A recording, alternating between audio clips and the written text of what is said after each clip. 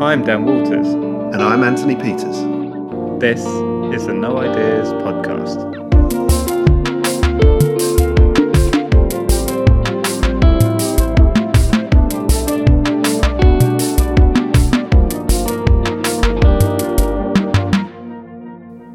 Welcome to No Ideas. Happy New Year. Happy New Year, everyone. Today's episode is with Mr. Bingo. Just amazing that this happened. Bingo doesn't do many podcasts. Right. I don't think he'd done any when we originally got in contact with him. Well, we got in touch with him right at the start, didn't we? Yeah, he was on our top 5 list right at the beginning. And I think originally he'd said he didn't really do podcasts. Yeah. But we knew we wanted to talk to him, didn't we? Yeah, and we did persist. Every few months we'd email him back. I mean, admittedly, at the beginning, we didn't have a single podcast recorded when we messaged him. Yeah. So I think slowly we've proved our worth. Yeah, and we've gradually worked our way through all his friends, haven't we? Absolutely. And he was always lovely in his correspondence, but always maintained that he doesn't really do podcasts. So when we finally pestered him and he was like, right, let's get a date in the calendar, we were like, well, okay, this is a big deal. Yeah, and we both kind of met him independently, didn't we? Yeah. Sort of along the way. Yeah. Kind of went and introduced ourselves to him and had a little chat. So when we met up with him, it was, we kind of already had a little bit of... Absolutely. A bit of a... I don't want to say relationship.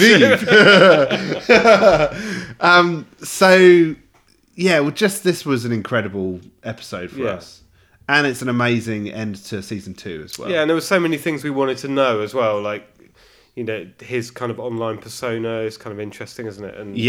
And there was lots of questions we wanted to ask. So I hope you guys kind of are feeling the same. Like, absolutely. Wanted to know the same stuff. I mean, things like with the Kickstarter awards he did for the Hate Mail book, like, how did those pan out? Nobody ever knew about the drunken train journey or how that panned out, or you know, doing the washing up. Was it in the nude? I can't remember. I don't know. I'm not sure. So we got some details that are just beautiful in the way that he's carried out a lot of his stuff, and he always commits. Once he commits to something, he always commits. Yes, just which is really admirable, isn't it? It's really totally. Yeah. And there's a reason why he is where he is, because he's got a connection with people. Yeah, that very few people in our in his world have. Yeah, you know, his connection with people via social media is incredible. Yeah, totally.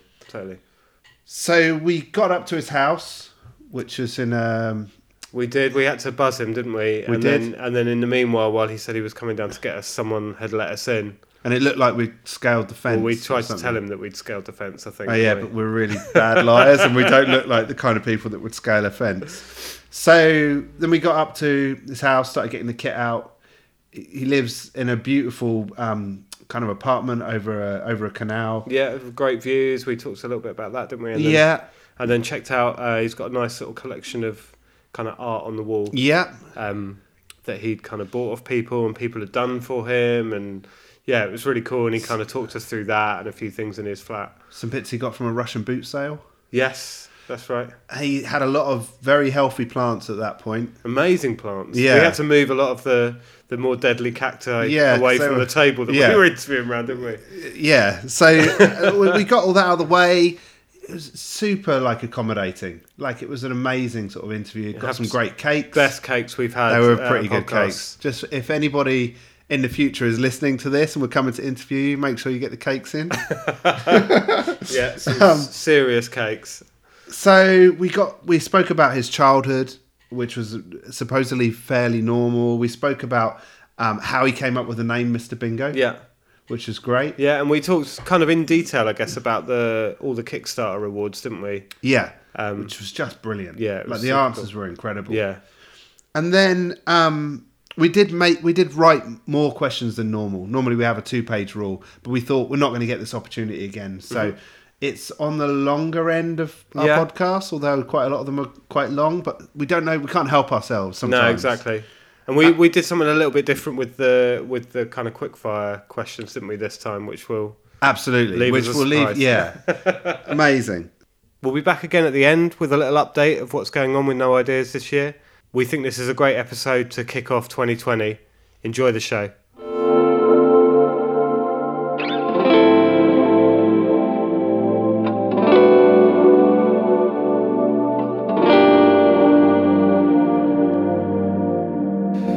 Today's guest operates in a quaint world of pastel-coloured clothing, vintage postcards, tea towels and after-dinner speaking.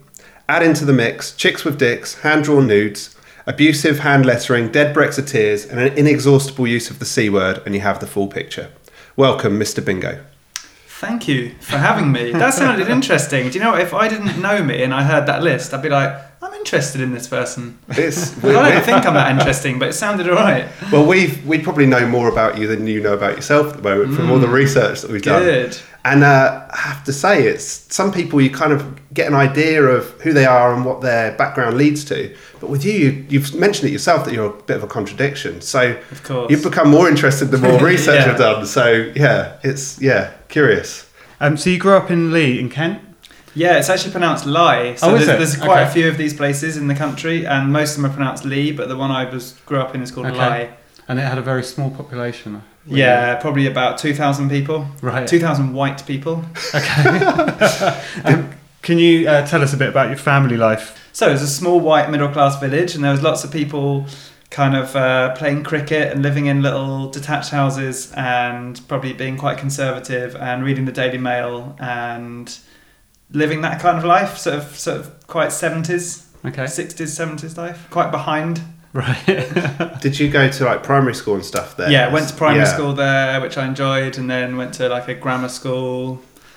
Yeah, I mean, at the time I thought everything was normal, and then I left and thought, that was weird, that place. Yeah. Have you got any siblings? Yeah, I've got two sisters. Okay. One who's 2 years older and one 8 years younger. Right. And they're just normal people. So you're in the middle. Yes. Okay. Yes.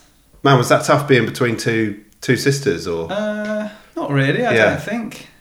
It's kind of weird because me and Katie, my older sister, were 2 years apart. So we were either very close or very arguing or whatever it was. We were always had some kind of relationship. And then Holly, who's 8 years younger than us, was kind of born a lot later. So she was kind of left out a bit. Yeah, I think that happens, doesn't it, with a distance between Yeah. siblings. I think within 2 or 3 years of each other, you find that you're experiencing the same things roughly Yeah. at the same time. So your older sister, is it Katie, did you say? Katie, yeah. You sort of experienced or went through a lot more stuff with her. Yeah, like- we feel like we're from maybe the same generation, and then Holly's Yeah. quite a lot younger, so we used to call her the runt of the litter, which probably psychologically damaged her. Yeah, probably. She's quite shy and quiet. What about your folks? What do they do? They're still alive. Okay. And my dad was an estate agent, and my mum was a speech therapist. Are they still in the same speech area? therapist. And they're together, and they still live in the same area. Amazing. Yeah. Do you get back much? Not that much, no. Yeah. I don't really like it that much. Yeah. I like going back to see my parents, but there's nothing really kind of culturally or visually that attracts me to the area. Is there a town centre or anything like that? Because Just it's a little tiny, village, isn't it? village, one shop, one pub, church. Church is kind of a lot of the main focus of the community, I guess. And then there's a little town nearby called Tunbridge. But nothing goes on there really. You know, one train an hour goes out of it. Fuck. That Yeah. must have been quite restricting when you were Yeah, younger. but then I didn't know any better, so Yeah. I was quite happy there, I think. But then when I left, I was like, well, I'm never going back there. I grew up in suburbia, and so we had to make use of the sort of countryside and recreational drugs eventually and things like Yes. that, just to cure the boredom, really. Yeah. But I kind of loved suburbia, but we couldn't sort of wait to get out. either. Yeah. It's Like I don't know what it would be like to grow up in London. I'm quite glad I didn't grow up somewhere Yeah. kind of exciting and cultural and mixed and everything. I'm quite glad I grew up somewhere so mundane because now everything still seems quite exciting. yeah, because you come to London for the first time and it's mind blowing Yeah. how it's like another universe, isn't it? I first came in the late 90s, like 98, 99, was just blown away. My girlfriend went to UCL and I lived with her for a bit, and then we lived in Islington.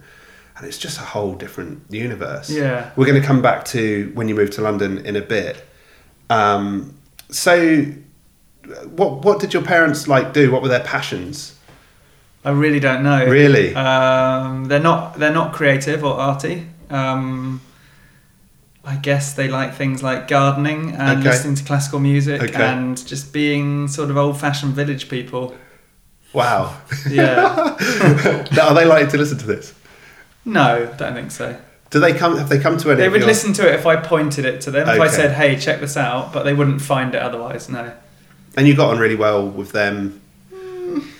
I think when I was growing up, I didn't get on. I was a pretty bad teenager because I think they were quite posh, and I rejected that and didn't want to be. It's like that classic thing where, you know how sort of like poor people from ghettos really want to be rich and posh, and sort of like rappers wear lots of jewelry and they look to try and be the opposite. I was basically grew up in a fairly posh house, and I wanted to be common, and I hated them and thought they were embarrassing and silly and posh, and so I went through a really bad teenage stage of ignoring them for a few years. Amazing. And totally like rejecting the fact that they'd given birth to me, looked after to me, paid for everything. But then I grew up and have been nice to them ever since. Yeah. But I think you have to do that rejection part with your parents. Yeah, anyway. I think it's just natural, isn't it? Yeah. I was other side of the track, so I'm like single parent family council scout kid. Okay, yeah. So I'm often I defend other people's use of the word chav quite a lot, because those are upwardly mobile working class people who want to wear Burberry, right? Yes. Which is amazing. It's the same thing rappers want to do. Yeah. But I think because Burberry doesn't, in some people's eyes, belong to those people, they were kind of chastised for it. So I was sort of the other side of the tracks. I was like super loyal to my mum and stuff like that. It sounds a bit more EastEnders, a bit more grim than it actually was. I mean, my background's basically boring. Like I wouldn't be very good on the X Factor or something like that because no one would be interested. No one would want me to make it because I've just been given quite an easy life. Do you think the seeds of what you are now, did they come from things that you imagined at that time, or like an escape from boredom? Yeah, probably. I mean, I can't think of any like early influences. I'm sure there are loads, but I feel like I just had this weird natural, as stupid as it sounds, I had this weird kind of natural thing from like the age of 1 or 2 to be wanting to make stuff and make art and little books and drawings and try and make people laugh. I mean, it's kind of what all kids do, really, but I guess I took it really seriously and then never stopped. I literally just carried on doing that thing you do when you're a kid. Amazing. Which is trying to entertain people, and you get a good feeling if you make people laugh, and then you do that thing again, and totally. That's still what I do now, you know. When my kids were a bit younger, if they made us laugh, they would then keep trying to make us laugh to the point where it got fucking annoying.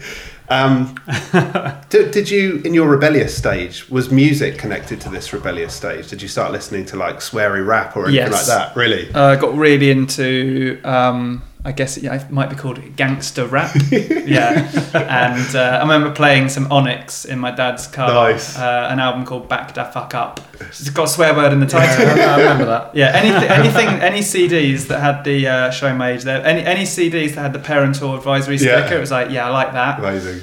So I got really into gangster rap because it was just so different, because it was like black and it was aggressive and it was American and it was people from a complete different background to me, and I just thought it was the coolest thing ever, and I was just like a little classic kind of white middle class village kid, completely obsessed with it, you know. That's amazing though. Yeah. We have in New Haven, which is seen widely known as a shithole, we just had recently, there was a bandstand built and some people in the town complained. They said, it doesn't mean anything to the town, we may as well have a bench for Eazy-E. And they got together the money from crowdsourcing, and the town council let them build a bench to Eazy-E right opposite this bandstand. That's so cool. The rest of the town have gone visit nuts. That. I went recently. But they probably just don't know who he is, do they? Well, once they knew that he was a rapper from LA who died, they were like, why is this in our town? Amazing. So did you have any favourite cartoons or music growing up? Ren and Stimpy I really liked. Okay. It depends what age we mean, actually. So Ren and Stimpy would have been more of a teenage age, because that's kind of an adult's cartoon, I'd say, even though children can like it. It's definitely for grown-ups as well. I don't know what else really. I suppose as a kid I probably liked typical things like Disney cartoons and stuff. And then music, I don't know. I guess rap was the first thing or hip hop was the first thing I really got excited by. Actually, no, before that I was really into the rave scene. Maybe just so I got into rap music, then I really got into it sort of 90 to 93. I got really into hardcore rave. Okay. And I was too young to go to the raves, but I collected all the flyers. Amazing. It was a big thing at the time. Even my local town had a little record shop dedicated to rave music, or whatever you call it. It is called rave. It was, yeah. I mean, I guess it's turned into like jungle and drum and bass. But yeah, I used to be particularly into the genre known as happy hardcore. Yeah, amazing. We had all the little piano tunes, speeded up vocals, and like female vocals and stuff, with basically like a kind of drum and bass, really fast beat, and I'd buy all the tape packs I used to get, amazing cassette packs. Yeah, like what, Stearns and Dreamscape, all that kind of stuff. Yeah, exactly. Dreamscape, Eclipse, Fantasia. Yeah, but I'd never been to any of them because I was under 18 and I looked very young. So I'd never been to a rave. I didn't do any drugs, but I was completely immersed in the scene as a supporter. Again, from my bedroom as a little boy, but. Yeah. That's incredible. So I'd buy magazines, so these really shitty magazines, I can't remember what they were called, and then I covered every inch of my bedroom walls in the flyers. So just as like colour, it looked like a bin had been sick. Because there were some pretty sickly colours. Yeah. Amazing, weird sci-fi style designs on a lot of those flyers as well. Yeah, incredible. Kind of like fantasy airbrush art. Lots of sort of like sexy silver robot women. And grids as well, over everything. Yeah, and then just sort of like really bizarre cartoon kind of graffiti cartoon style drawings of basically a man on ecstasy. So what's your earliest creative memory?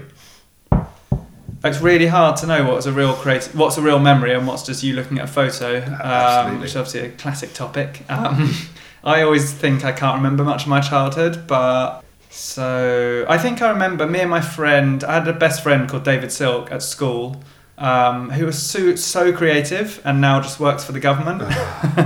Well, I mean, maybe that's what he wants to do, but it does seem a waste because he was really interesting.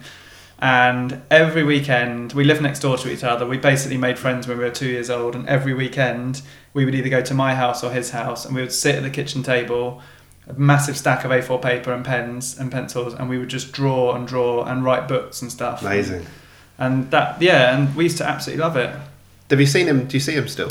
No, I've lost contact with him. I mean, we used to go for a drink once a year. It was kind of interesting, but I mean, I could like find him on Facebook. Yeah. And do you think you still have stuff to talk about from back in the day? I think so. Yeah. But it's a shame. Yeah, he was so interesting. He was like definitely the most interesting person in the village.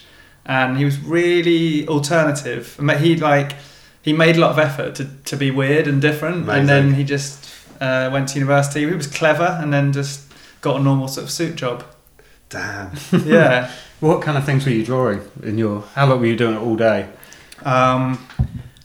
We spent a lot of time writing a book called City of the Goblins. I think it was about 180 pages of A4. Right. One of us would write the chapter and then the other one would do the picture to go with it. Right. But then I looked back on it a few years later and it was basically just a rip-off of Labyrinth. And so we were really influenced by those not role play, that's the wrong word. Like Fighting Fantasy. Yeah, Fighting Those Fantasy. were great. The Peter Jackson Yes. books. So we had loads of them. Yeah. And I guess we were into like goblins, monsters, adventures, that kind of stuff. That sounds good. Yeah, amazing. Yeah.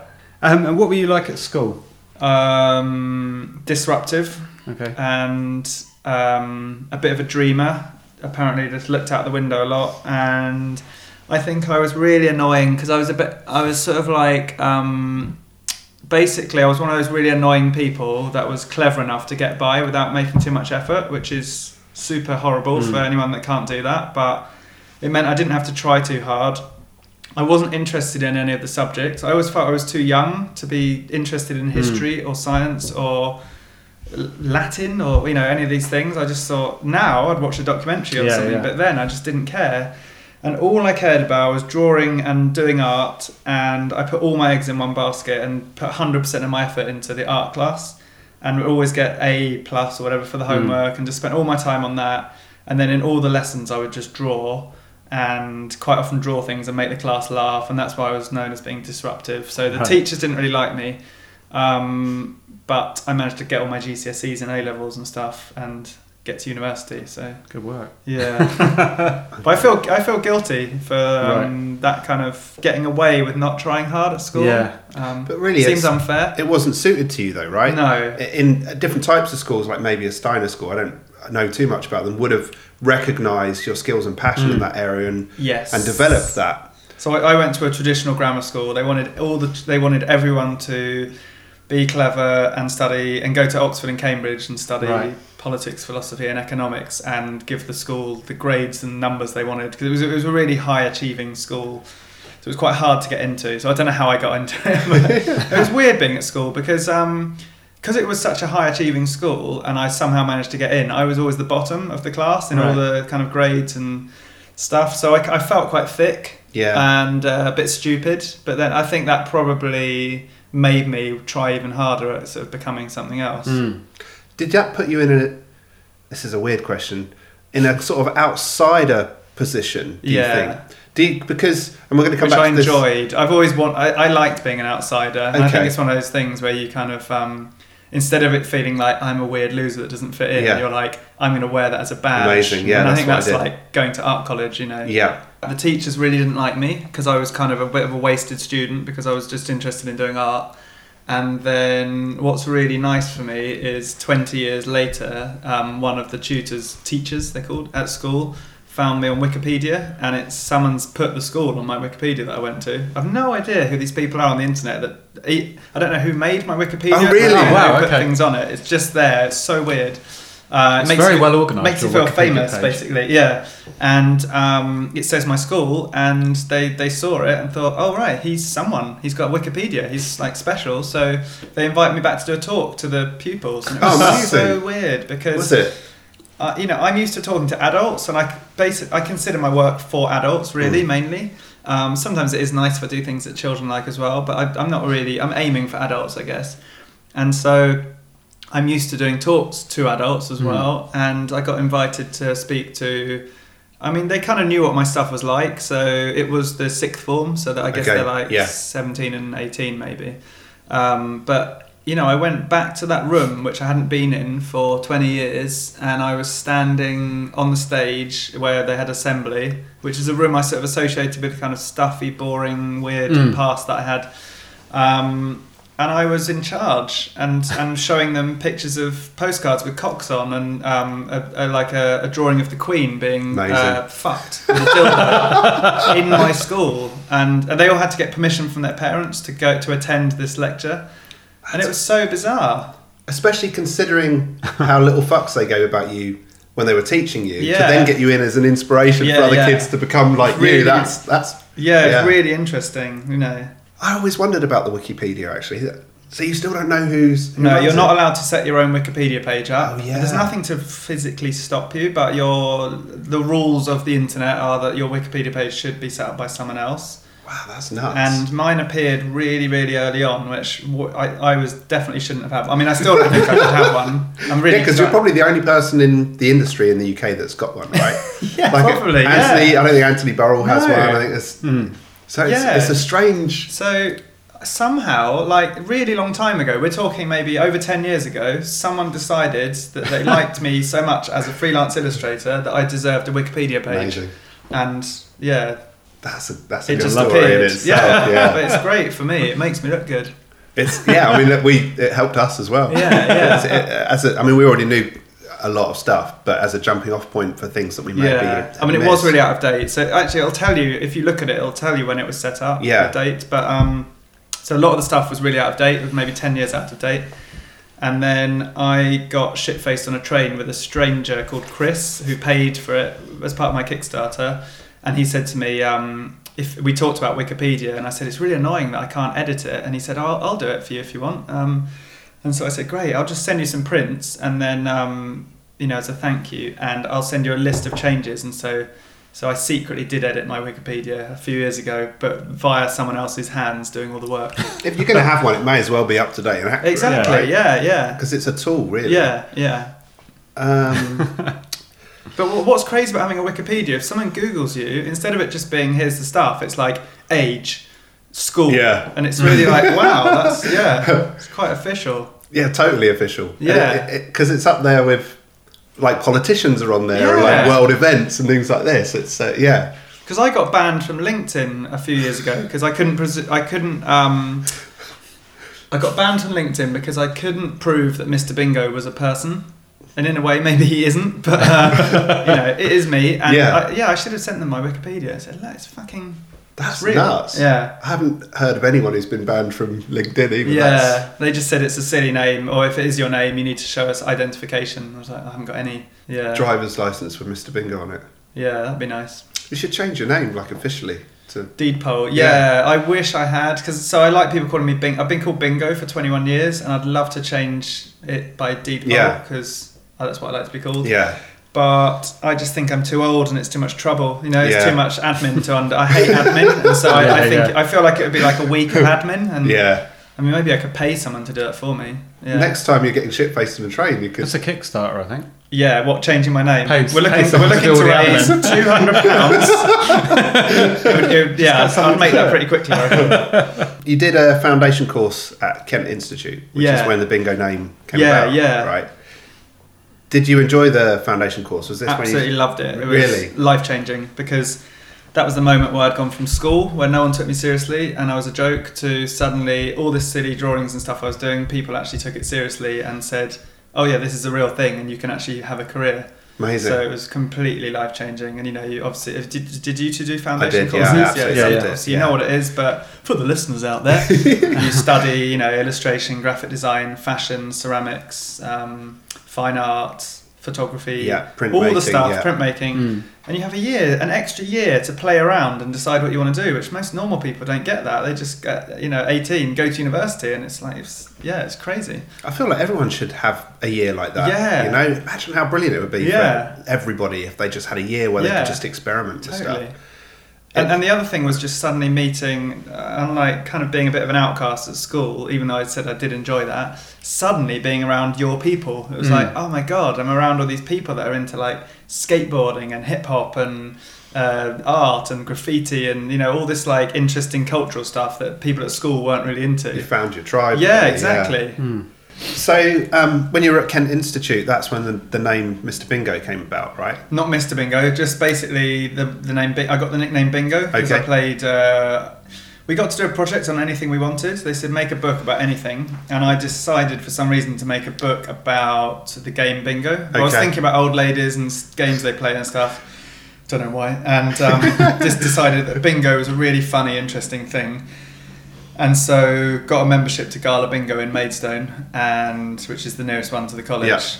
Went down with two of my friends, played bingo once, took a camera, recorded everything, made lots of notes, won £141 by mistake. That's not bad. And then people started calling me Bingo the next day, and I kind of liked it, and so almost encouraged it, and it became my name. Have you played bingo since? No. Never played it since? Not really a massive fan. I don't like gambling. No, me neither. No, I don't get it. I got married in Vegas and didn't gamble. Right, okay. So my wife's American, so you could say that getting married is a huge gamble. Oh. Just going to put that in there. Just in case my wife's listening, it paid off. The biggest gamble of your life. So there's never going to be like a Mr. Bingo related event? Well, I would like to do one actually. I have taught some people about doing. I would love to do a Mr. Bingo night where instead of numbers we have drawings. Amazing. Pictures. Okay. The only reason I haven't done it because I think it would be really popular. So instead of calling out a number, you'd be like man with tree as head or whatever the drawing was, and then you circle it. But the only reason I haven't done it is because it would just be so much work. So you'd have to draw about 100 pictures, and then you'd have to create a bit of software that had an algorithm that could print out random. Bingo cards with the pictures randomly on, and I know people that could do all this and it could happen, but it's just can you be bothered? I would definitely go along to genuinely. I would. I think that would be so much fun. I mean, it'd be nice because you'd get like a printed thing as well. It would obviously only be digital because the each one is obviously different. But it's like a thing you can take away as well. Because making a bunch of bingo-based bingo books. I said the word bingo. They would be cool though. That would be a great piece of ephemera. Well, I don't even know if I like the name Mr. Bingo. I think it's pretty stupid, especially as you get older. But it's too late to change it now. I basically invented a brand or my name. Hate the word brand, but I invented my name when I was 19, and now it's 21 years later, I'm stuck with it. So it's just that I'm Mr. Bingo forever. But sometimes I sort of talk at a conference or something, and they say. And now up to the stage is Mr. Bingo, and I think, that's so stupid, that name. But I think it's one of those things. Just got to go with it. Maybe you'll feel like that for a while, and then it will just be fucking cool. I don't mind it. So you, after your foundation, you studied graphic design at Bath Spa? Yes, I did. Yeah, and chose to specialised in illustration. Yes. So what kind of work were you doing then? I wasn't very confident about being an illustrator. In fact, the only reason I went into doing illustration in my second year was so it was a broad-based course. You study graphic design and illustration in the first year, and at the end of the year, you decide which direction you're going to go in, and then you study that. And I didn't know what to do, and the tutor at the time said, let's have a vote. Who thinks he's a graphic designer? Put your hand up. Who thinks he's an illustrator? And 100% people said illustrator, so I was democratically voted into the industry. Wow, okay. This is really lucky. Amazing. Yeah. Was that a good tutor? Can't remember who it was. Oh, I just remember this thing happened. I don't know who the tutor was. Interesting, Yeah, that. so I decided to be an illustrator, and then I was never confident about image making in graphic design or illustration, because I never had a sort of I was sort of like, you're always overwhelmed. There's so many different ways of making a picture, and I just never knew where to start. You know, do you do a collage? Do you do like drawing? Do you do things on a computer? So what I ended up doing, which I was really into, was just animation. Oh, right. So I spent that 2 years being an animator, learnt to animate on a rostrum camera, just hours on my own in this little room with, do you know what a rostrum camera is? So it's basically old school cell animation. So Okay. No computers or anything, and just a camera based looking down on a sort of like table thing, and then you draw your picture, put it on, press a button, it takes a photo, take it off, put it on, press it again. So each time is like maybe 1/30th of a second. And so you hand draw everything, press the button over and over again, and then maybe by the end of the day you might have like 10 seconds or Amazing. something. That's like And it was classic Disney really and stuff, cool. isn't it? It's all Yeah. So animation. I'm basically a trained traditional animator. Well, not really that, well, self-taught, I guess. Did you enjoy that? Because it's quite a laborious process. I did, yeah. I like kind of basic factory tasks. 'Cause If you're doing it for yourself, that is, you know. you can get lost in it, I guess. It was the thing. Yeah. Some people we've met are kind of minimalists. They like to say as much as possible with doing as little as possible. And then Jim Stoughton was, he's a maximalist. He'll just fill a canvas, and he says he really enjoys that. Yeah. The idea of having to fill every little bit or build a composition that intense. I guess it's sort of a similar thing. It is, yeah. But I'm different to that now. I like doing things really quickly. Yeah. I'm quite impatient. Yeah. Well, no, sometimes I do. I don't know. But I'm definitely not like Jim. Do you think you'd ever go back to doing some animation? No. No. Well, I don't know, maybe. But I mean, so when I graduated from university, I wanted to be an animator, Right. and I made a CD-ROM of all the work I'd done. So after I did the rostrum camera stuff, I then learnt about Mac computers in my third year. Got really excited by them. Got one. Got an iMac, and it was one of the. So it was the year where the advert was the colourful ones. That all They were like a circle. CRT monitor, but with They're everything still built in. amazing though. Yeah. This is a sort of like design relic. Yeah, stunning. So I had one of them, and learned to use Flash, and got really into that, quite geeky coding stuff. Yeah. And I made a lot of interactive Flash animation stuff at university, which went down really well. Won a D&AD award, and then when I left, I made a CD-ROM, sent it to my favourite animation companies, which was maybe about 5 companies or something, and tried to get a job at one of them, and didn't get it. Got offered a job somewhere else and didn't take it, which is one of the best things I've ever done in my life, because I thought it just isn't quite right for me. So it's like crazy I turned down a fairly good salary job, basically working on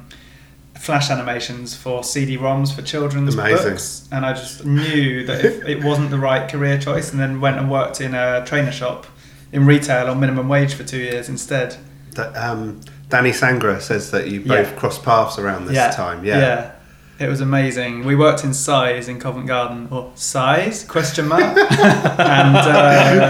all the people that worked there were like, we were all kind of sneakerheads, like really into trainers. But somehow that shop, I don't know why, because it's just a shop, attracted really creative people. And so there was Danny, there was a guy called Chris Brooks who was a photographer, a guy called Merlin who did fashion.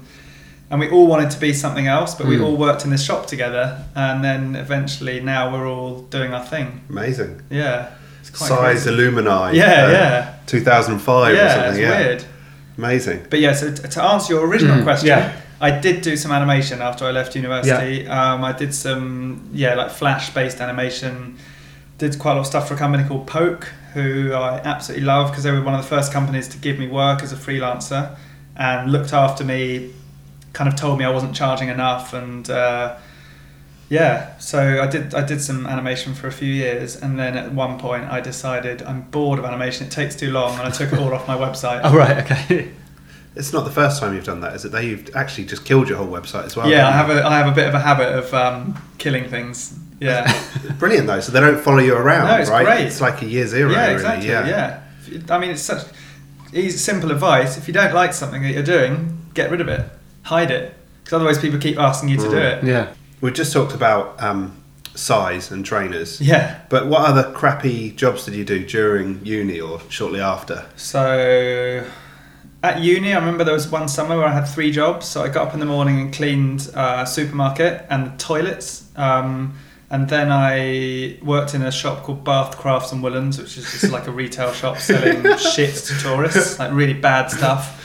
And then I worked in a shop called The Card, which was amazing, owned by a couple called Jane and Steve. Big up Jane and Steve, who lived in Oxford. And they basically gave me the keys to their shop at the weekend. And me and my friend James Greenfield, who now runs a really good company called Koto, branding agency, we basically ran the shop at the weekend, and they just left us to it. And it was just so easy because you didn't really have to do anything. It was down a little side street, hardly anyone went in there. And so we just sat, one of us would like sleep downstairs with a hangover probably, and then the other one would sit upstairs serving customers.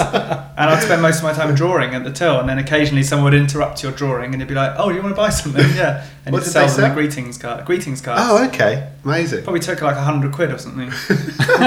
Did they own the place then or something? Yeah. I love Sadly, those. it's not there anymore, but yeah. I love those. Sorry, go on. I was going to say that was at university, and then when I left university, I worked in Size, which I loved, for about 2 years. And then I worked in HSBC in Canary Wharf, the 42 floor tower, as a office temp. It was one of those jobs where you just like, you can't do anything. Yeah. You know, you don't when you've got nothing on your CV, you get given office temp work. And my temporary job was to separate the post into pigeonholes for bankers. Right. And I ended up doing it for 8 months. But what was amazing about that job was they had loads of spare rooms and chairs, because it's a big building, 8,000 people in there, 42 floors. There were loads of rooms with no one in, with really decent office chairs and desks. And if you had an ounce of intelligence, you could do the work in about 2 hours, and then you had about 5 hours free to just do anything, because no one's watching you. As long as the work got done, there's no manager watching over you. They're just in the post room downstairs. So I spent a lot of time in there doing all of my first illustration jobs. So things like nightclub flyers for clubs in London, and whatever jobs I was getting at the time were drawn in a suit in HSBC Tower. Cheap suit. Yeah, from Next. I did a lot of Office Angels. It was Office Angels, yeah. And I did some at Canary Wharf as well. I lived in Greenwich at the time. Some really shit jobs, like getting biscuits and tea for people. Yeah, but it's really good to work in an office, because you can find out, you see how bad life can be. Yeah, absolutely. And so happy now that I don't do that. And then the last job I ever had was working in PR. I think that was when I was not sure if I was ever going to be an illustrator, and I thought, I used to look through The Guardian on Wednesdays or something, when the jobs, it was called something like media jobs, and I didn't even know what that word meant, and I didn't know what PR was, and I just thought, I'm going to try this. So it was like meant to be a proper job, and I worked there for a few weeks, and then I just started getting a few illustration jobs in that were paying okay, and I decided I'm going to leave, I'm going to quit and just try and be an illustrator. And it was a bit of a bold move, I guess. And they said, it's really unprofessional that you've given us 2 days notice. Because I got a decent job in, and I was like, I just want to leave and then do the job. And they said, we'll never give you a reference. You'll never work in this industry again. And I said, I really don't want to. So I'm hoping this is the last job I ever have. And stuff like that gives you so much fire to be successful. And so since then, I've never had a job. What year was that, do you think?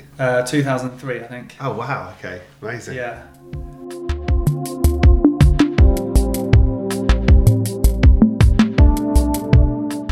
Thanks to Harvey Lloyd Screen Printers for sponsoring today's show. Harvey Lloyd are a printer who work with artists, illustrators and designers, often in collaboration and across a range of mediums. Their reputation for creativity, high quality work and close attention to detail means that they regularly work with clients such as Spin Studio, Somerset House, Adrian Johnson, and No Ideas guests Mr. Bingo and Anthony Burrell. If you're looking for forward-thinking printers to work or collaborate with, then head over to harveylloydscreens.co.uk or follow them on Instagram. And don't forget to tell them who sent you. Now, back to the show.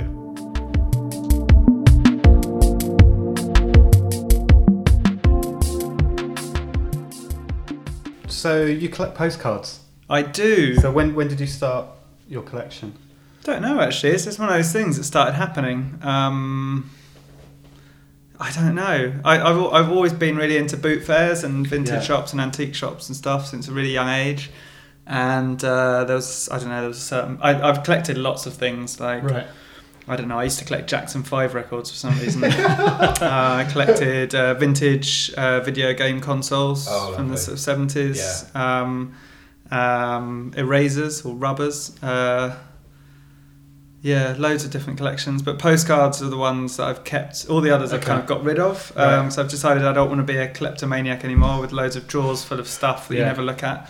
So postcards is the only thing I've kind of stuck with because it's really easy to maintain a postcard collection. It doesn't take up much room. No. It's just a big drawer. So you were quite young then when you started collecting them?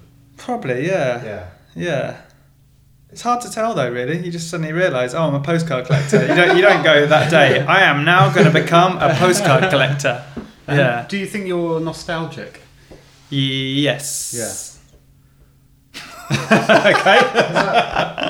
I think you're... Okay, there's something I really like about old-fashioned postcards, and I don't know what it is, and I can't explain it. So, all the postcards I collect are probably pre-90s. Okay. And I've got lots from the 50s and 60s and 70s, and I'm particularly attracted to UK ones. Right. And I like colourful, kind of weird little villages and towns and not casinos.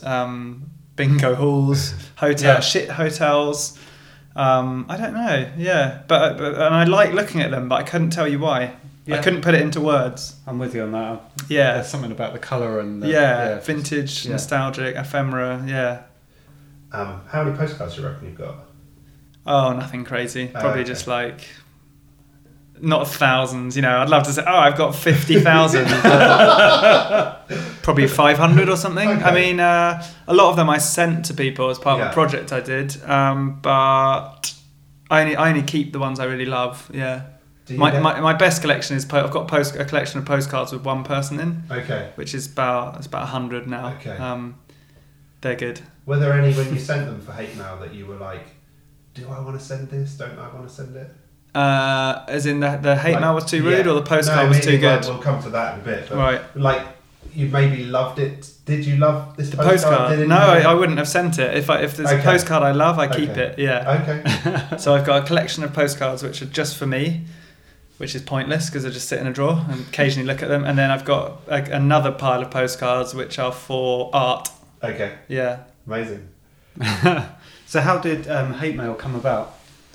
Hate mail is something in 2011 that started as a joke when I was basically looking at my postcards one night in my studio on my own late at night, which is when I think some of the best ideas come. Like when you're lonely and attention seeking. I had been drinking and I wanted to send a postcard to someone, and instead of just sending a postcard to a friend and it being a private personal little thing that I needed to do, I went on Twitter and said, I will send an offensive postcard to the first person who replies to this. And I already had a fairly decent following of quite loyal fans at the time who were kind of into me and into stuff I was doing.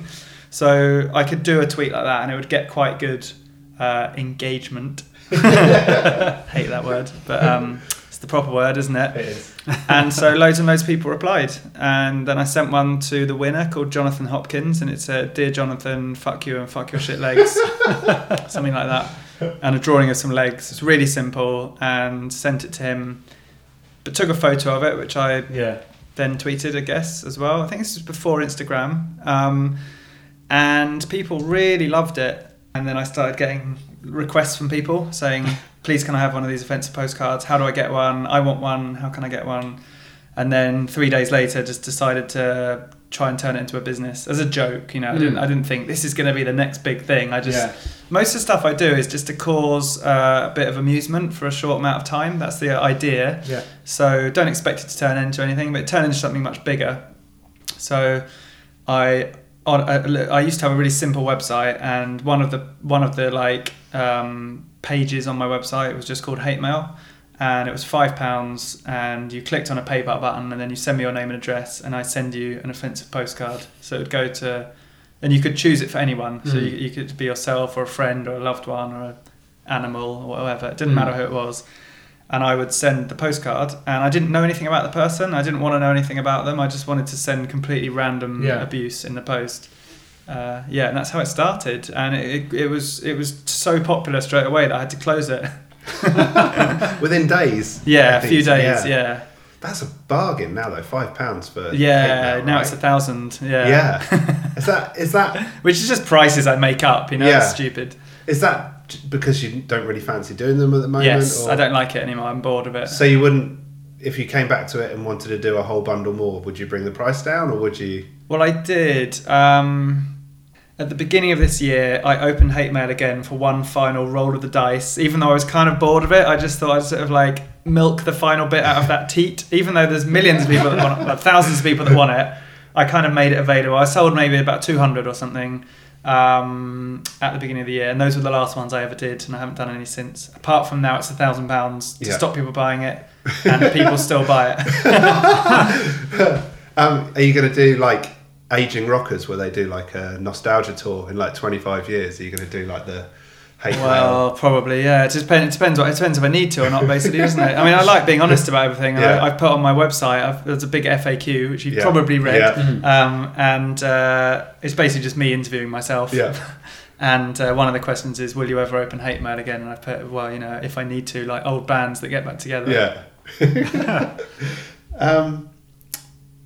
So I love the fact, and you just mentioned it a second ago, that none of the insults are specific to the person. You just have the name and the address. Yeah. But you have mentioned in some talks that some of the things that go onto them is things that you end up hating that you see in everyday life, or things that you have sort of a disdain for, like people on scooters or people talking into the ends of their phone. Yeah. It must be kind of nice to be cathartic, sending like hate to strangers, knowing that it's got nothing to do with them. It's really therapeutic. It's like you see someone you hate. I don't know why. Hate is a strong word. You see someone that's annoying.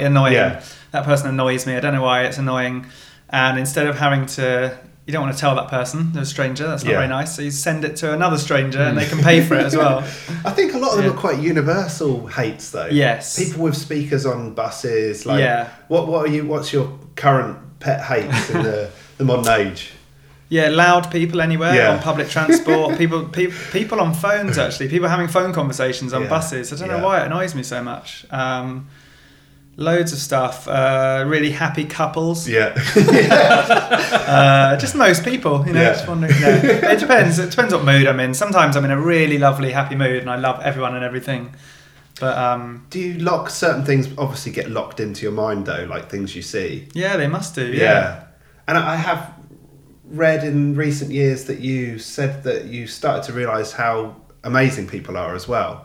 So sounds like I'm saying that you always hated everyone, but it feels like there's quite a balance to it. So it's not just sort of pouring scorn on everyone. It's a big contradiction. I generally love people and think I think they're incredible and amazing and interesting, but occasionally I just make really horrible jokes about certain members of society, mainly to make people laugh, to be honest. It's not really it's not like I'm sitting there really angry on my own writing this diary about things I hate. It's more just like, oh, that's annoying, so I expect some other people will find that annoying, so I'm going to draw it and put it on my Instagram. And always funny though. That's the key thing, isn't it? Yeah, it has to be funny. Yeah. Which isn't a very hateful thing anyway. No, exactly. I think a lot of people get really confused when they see all the hate mail postcards. They think I'm going to be horrible. Yeah. I'm actually really nice. And it's just a joke. It's just to make people laugh. And all the people that got those abusive postcards were made happier as a result of getting them. So this is just to pick up on that point a second. Do you feel, some people act strangely around you when they meet you because they're not sure who you are in relation to the work? Or do you have people trying to be funny to you, or I don't know. People always try to like to be funny online, I guess. I get a lot of abuse online, but it's all very jokey. It's all very matey, you know, and that's nice. It's like part of like the gang, you know. But I don't know about people meeting me in real life, really, what they think or expect. I suppose I have met a lot of people that said, I thought you were going to be really rude to me and tell me to fuck off. And it's like, why would I do that? I don't know you. Yeah. So are there any ideas that you drew that you knew were like kind of too far? No, I think I've put all of them through because I do have some kind of my own self-guided morals, even though I'm just not a business or anything. But so I don't touch on race, sexuality, and disability and religion. And like the first three are because I actually care about them. The fourth one, I don't touch on religion. I don't care about religion, but the reason I don't go for it is because sometimes if you make religious jokes, you get killed. Yeah. And You can't. it's just not worth it. No. It's not worth it. No. It's a bit of a I tinderbox. like freedom of speech and everything, Yeah. but I wouldn't push it that far. Yeah, I don't want to upset those ones. Talking about sexuality, you draw a lot of dicks. Yeah. What do you use as reference? Photos of real cocks on the internet. Yeah. Amazing. Also, just to go back to the hate mail thing about what do I think is too far, I've also changed within my life. So a lot of them are really body shaming.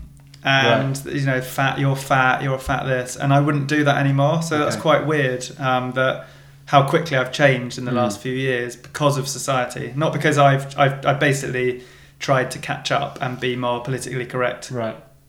We're going to come back to this a little bit in a minute with the calendar, actually. Right. Which I think is super important, but we've still got quite a bit to milk out of hate mail. Yeah. You mind if we're talking us through some of the elaborate rewards that you had in the Kickstarter? No, I love talking about that. In fact, it would be good if you could... It's the best thing I've ever done. Just talk about the Kickstarter then, if you could just explain the Kickstarter and why you did it and what happened, and then we'll talk about the rewards. We've got a few we want to specifically ask about. So yeah, I did a Kickstarter in 2015 to self-publish a book about the project. I'd already had a book published by Penguin 3 years before, which was a really great thing to have out, but as an experience I found it a little bit underwhelming, and which sounds crazy for a major publisher to do a book with them. But there was lots of stuff I didn't like about it, like I had to have a celebrity quote on the front cover, I had to have my name on the front and this big title, and had to like scream "buy me" from the bookshelf. And I wanted to make a book that was like a pretentious fine art, beautiful object, which is not what a publisher wants because it's not going to sell as much. So I decided to self-publish, which is like a weird backward step, also like a vanity project. You know, it's like, this book must exist, so I'm going to self-publish it. And I decided to do Kickstarter, and it was mainly influenced by my friend Darren Wall, who someone I went to uni with. I used to live with him as well, and he's done a lot of crowdfunding campaigns for publishing projects. He runs a publishing company called ROM, Read Only Memory, and he makes super geeky books for kind of like middle-aged computer games fans, and he does really well. So he knows all about Kickstarter, and he said, yeah, you'd be really good at it, because he knew that I was good at already kind of cultivating an audience, hyping things up, talking to strangers on the internet and getting them to do stuff, and had this loyal following already that we could like plug into and, you know, set it off. So I paid him to as a consultant on my Kickstarter project to help me with like all the boring planning of it and spreadsheets, and how to make a book and sourcing all the paper and all the kind of project stuff he did. And then my job was mainly to write it, which is the kind of more creative bit, I guess. And I spent months writing my Kickstarter. I wanted it to be better than all the other I'm quite competitive, I suppose, and I saw a lot of Kickstarters, spent a lot of time researching Kickstarters and thought all of this could be better. And seeing how other people had done it and think, how can this be done better? And so I wanted to make the best Kickstarter video ever. I wanted it to be different to all the other Kickstarter videos, and I wanted to have rewards that were just kind of people would really laugh and share. And so that's what I did. And it was the most popular Kickstarter in the UK, wasn't it? Ever. Was it ever? No, it's the most crowdfunded. You have to put a few parameters in to get it to be the top. Yeah. It was the most. Yeah, it's the most popular. It's the most highly crowdfunded UK publishing project ever, which is pretty good. That's out of like 8,000 or something. So the competitive nature was, utterly paid off. Then really. Yeah, yeah. And it was amazing. The video was incredible. Yeah. It was a proper zeitgeist moment. Like people were sharing it with me all right. I mean, it must be strange hearing that from the other side of the table, but people were sharing it everywhere. I remember I got it sent to me from handfuls of people. Yeah. Like, it was one of those things, like in early internet days when everyone would send a meme around via email. It's like that. It was. But I did realise that at the time. I didn't expect it to be as popular as it was. Yeah. I knew it was good when I pressed the button, but I had no idea it was going to be as like buzzy as it was. You could feel it going through the internet. Yeah. So I don't have anyone doing press or PR or anything professional like that. And literally, I mean, you could kind of tell I thought it was going to do okay because I hired a hotel room for me and Darren, or two rooms for 2 days where we launched the Kickstarter. Amazing. So it was already quite grand. And we launched it with like a bottle of champagne, having breakfast. So it wasn't like I was a kid in a bedroom on a laptop, but we had no idea it was going to do it as fast as it was, So we pressed the button and all I did was 4 tweets and an Instagram post. So nothing else, no emails, didn't tell anyone about it, just literally mentioned it on Twitter and it just went just like, I think lots of people were just really shocked that I'd bothered to make a rap video, and that was the thing that was shared so much. And I know a lot of people that work in the sort of design industry that were sent it like 20 times. People were getting sick of it, but it basically went viral, didn't it? Yeah. How much were you asking for? I wanted 35 grand, and weirdly, it was exactly 100 grand overfunded, and 135 grand. Fucking amazing. How did that feel? Crazy. I felt rich, actually. I mean, I wasn't rich because it's quite interesting when you do a project like that. You don't realise how much of the money you actually end up spending on it. So a lot of people thought I'd made 100 grand, but I probably made about 9 grand. Okay. Which is still great considering most Kickstarters don't make a profit, But then what I did is obviously I made loads of books, which were complete profit. So every single book I sold, I got paid for because it was other people's money making it. I did give quite a lot of money to charity as well. How many months did you spend planning it?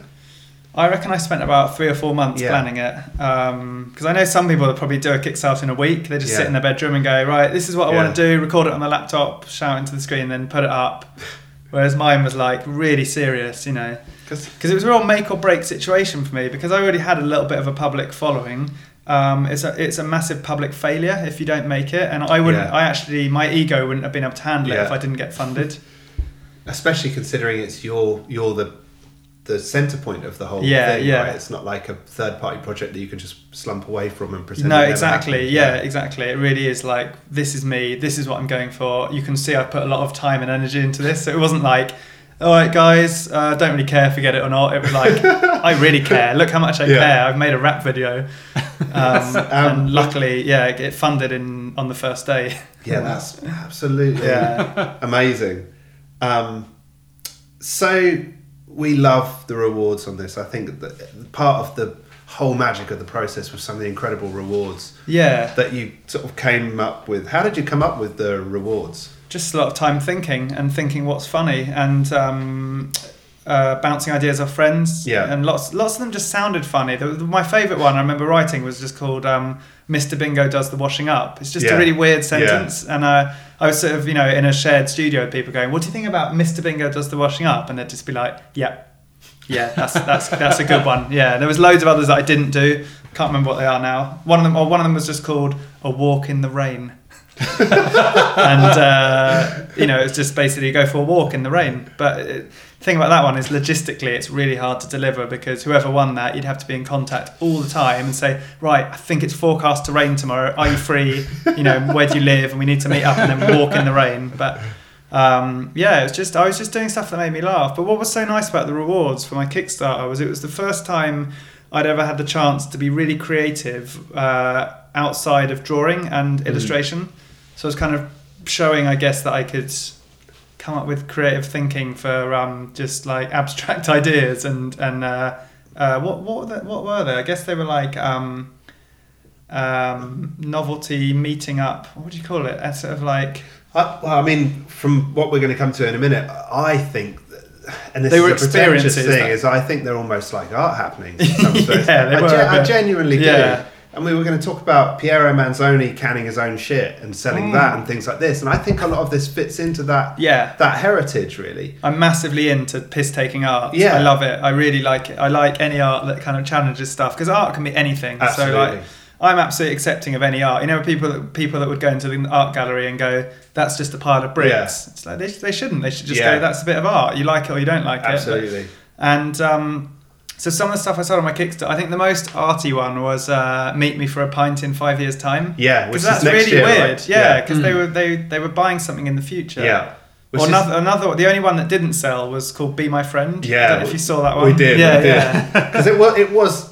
You were sort of almost self-sabotaging by making it $5,000. Was it $5,000? Yeah, so it was expensive, but I also kind of didn't want to sell it in a way. I did want to sell it because it would have been a great PR piece, but I sort of didn't want to sell it because it would have been a year of sort of having to keep up this joke that someone was your pretend friend, and that's a long time to do that. Because we think it reminded us of the films I Love You Man, you know, where I haven't seen it. So he's getting married and he doesn't have any friends. I'm not saying you don't have any friends, but he needs a best man, and so he starts just sort of trying to find people that can be his best man, and ends up becoming very good friends with this person. Or it's like what is it, Dinner for Schmucks or something like that, where so. Because the thing about me is I like doing joke ideas, but I take the delivery of them really seriously, and I'm absolutely like so strict about delivering exactly what I've said I'm going to do, which is I guess one of my strengths, but it's also fucks your life because you know, there's no one really cares as much as I do about doing stuff so properly. Well, because the friend one was elaborate, right? Yeah, it was promising a lot. Messages a month and hanging out for a certain amount of hours. Sharing secrets, attending weddings and funerals. It was really, I mean, I think it's like hilarious. So we're going to, almost like Quickfires, we're just going to smash through and just ask for a little piece about some of the rewards. Yeah. So, and I'll give one-word answers. Cake. Sex. How was the date at the Wetherspoons? Well, I sold 3. Okay. There was 3 available. I made it female only because I'm straight and I wanted it to be more awkward. Okay. I thought if a guy came, it would just be funny. It's like, it's a pretend gay day. And some gay men were offended by that in a kind of jokey way. They were like, it's unfair. Why can't we buy it? This is like sexist. I said, sorry, it's ladies only. sorry guys. And I sold one to a girl in her who's like maybe about 25 from Copenhagen who flew over for the date. Amazing. And I turned up late and she was outside the pub because there was a fight in the pub. And then I walked, and then this is an example of me delivering stuff properly. So because it was called Wetherspoons Date, I said, okay, I'm sorry there's a fight in the pub. We're going to walk to the next Wetherspoons in London. So I made her walk to the next Wetherspoons in high heels. Her, not me. And that one was okay. It was fine. I mean, I know what you're thinking. Did anything happen? No, nothing happened on them. It was just, I was more of an escort, I guess. And then the other date was with a woman called Nina, who was 57. And I really liked that one because she was older, quite a lot older than me, and so she had loads of interesting stuff to talk about. And you know, she kind of got that it was a joke. But you know, I turned up with a suit and a box of milk tray, and she was sitting there. Again, I was probably late. She was already sitting there with a bunch of flowers for me, and we just had a really lovely evening. You know, it's just two strangers chatting to each other and sharing their life stories, and then peck on the cheek and see you later. Do you still speak to any of these people? No. That's amazing, though. Yeah. Do you like a Wetherspoons? Oh, I'm sorry. And the other date, basically, I'd sold 2, and there was one still available in the last week, which was damaging my ego and annoying. I really wanted that one to be sold out, so people thought I was more sexy, and it wasn't selling. And a guy in China said, "Is there any chance you'll let? I know I'm a man, but is there any chance you'll let me buy the Wetherspoons Date because it's the only reward left that comes with a hate mail postcard?" And I said, do you know what? Let's keep it secret, but I'll let you have it because it's good. It makes it look good for me to have it sold out. So I sold it to the guy in China, and then thought kind of nothing of it. I said, look, it's on the slate for life. And he got in touch last year or this year, I don't know, 6 months ago or something, and met up with me in London, and we went to the Wetherspoons. Fucking brilliant. Did you have a particular Wetherspoons you went to? For him and Nina, we went to the Mask Haunt in Old Street, opposite Argos. And the other one was around Angel, Islington. Okay. Yeah. Do you like a Wetherspoons? Not that much. I don't know. I like pubs. I used to love Wetherspoons when I was younger because they were cheap. I spent lots of time in them. The reason I called it Wetherspoons Date was it's just an extra layer of joke, isn't it? Absolutely. If you called it Pub Date, it's not as funny. Yeah. But it's funny. It's funny that it's a Wetherspoons because it's basically a cheap shit date. It's fairly reasonable priced meals. Fairly decent. So your Mr. Bingo does the washing up. Did people leave lots of washing up for you to do?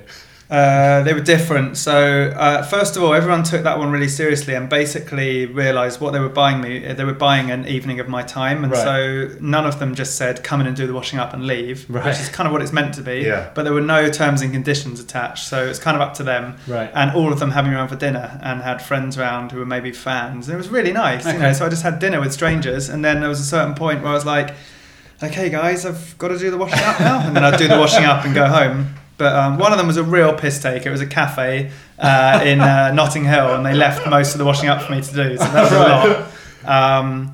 The other one, there was a couple of friends of mine who bought one of them, and then they had a baby and forgot about it, and then a year later said, okay, we want to do the washing up reward, and I said, yeah, sure. And he said, do you want to do it naked? And I just said, yeah, okay, because I always say yes to challenging questions like that.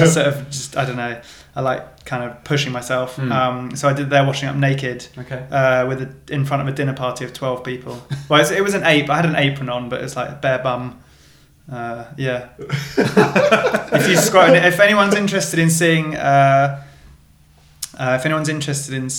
images of that, you can scroll back far on my Instagram. There's a couple of pictures of it just to prove that it did happen. I think there's a kitchen door, and you're stood. Are you facing the dishes, maybe? Yeah. I can't remember. Yeah. That's just amazing. Really brazen. Getting shit-faced on a train. Were you nervous about getting trashed with strangers? I was, yeah. All of the stuff I sold on my Kickstarter was so funny at the time when you're writing it, and then when someone buys it, you're like, oh, you're telling all your mates, someone's bought the train one, someone's bought the fucking getting drunk on a train, I can't believe it.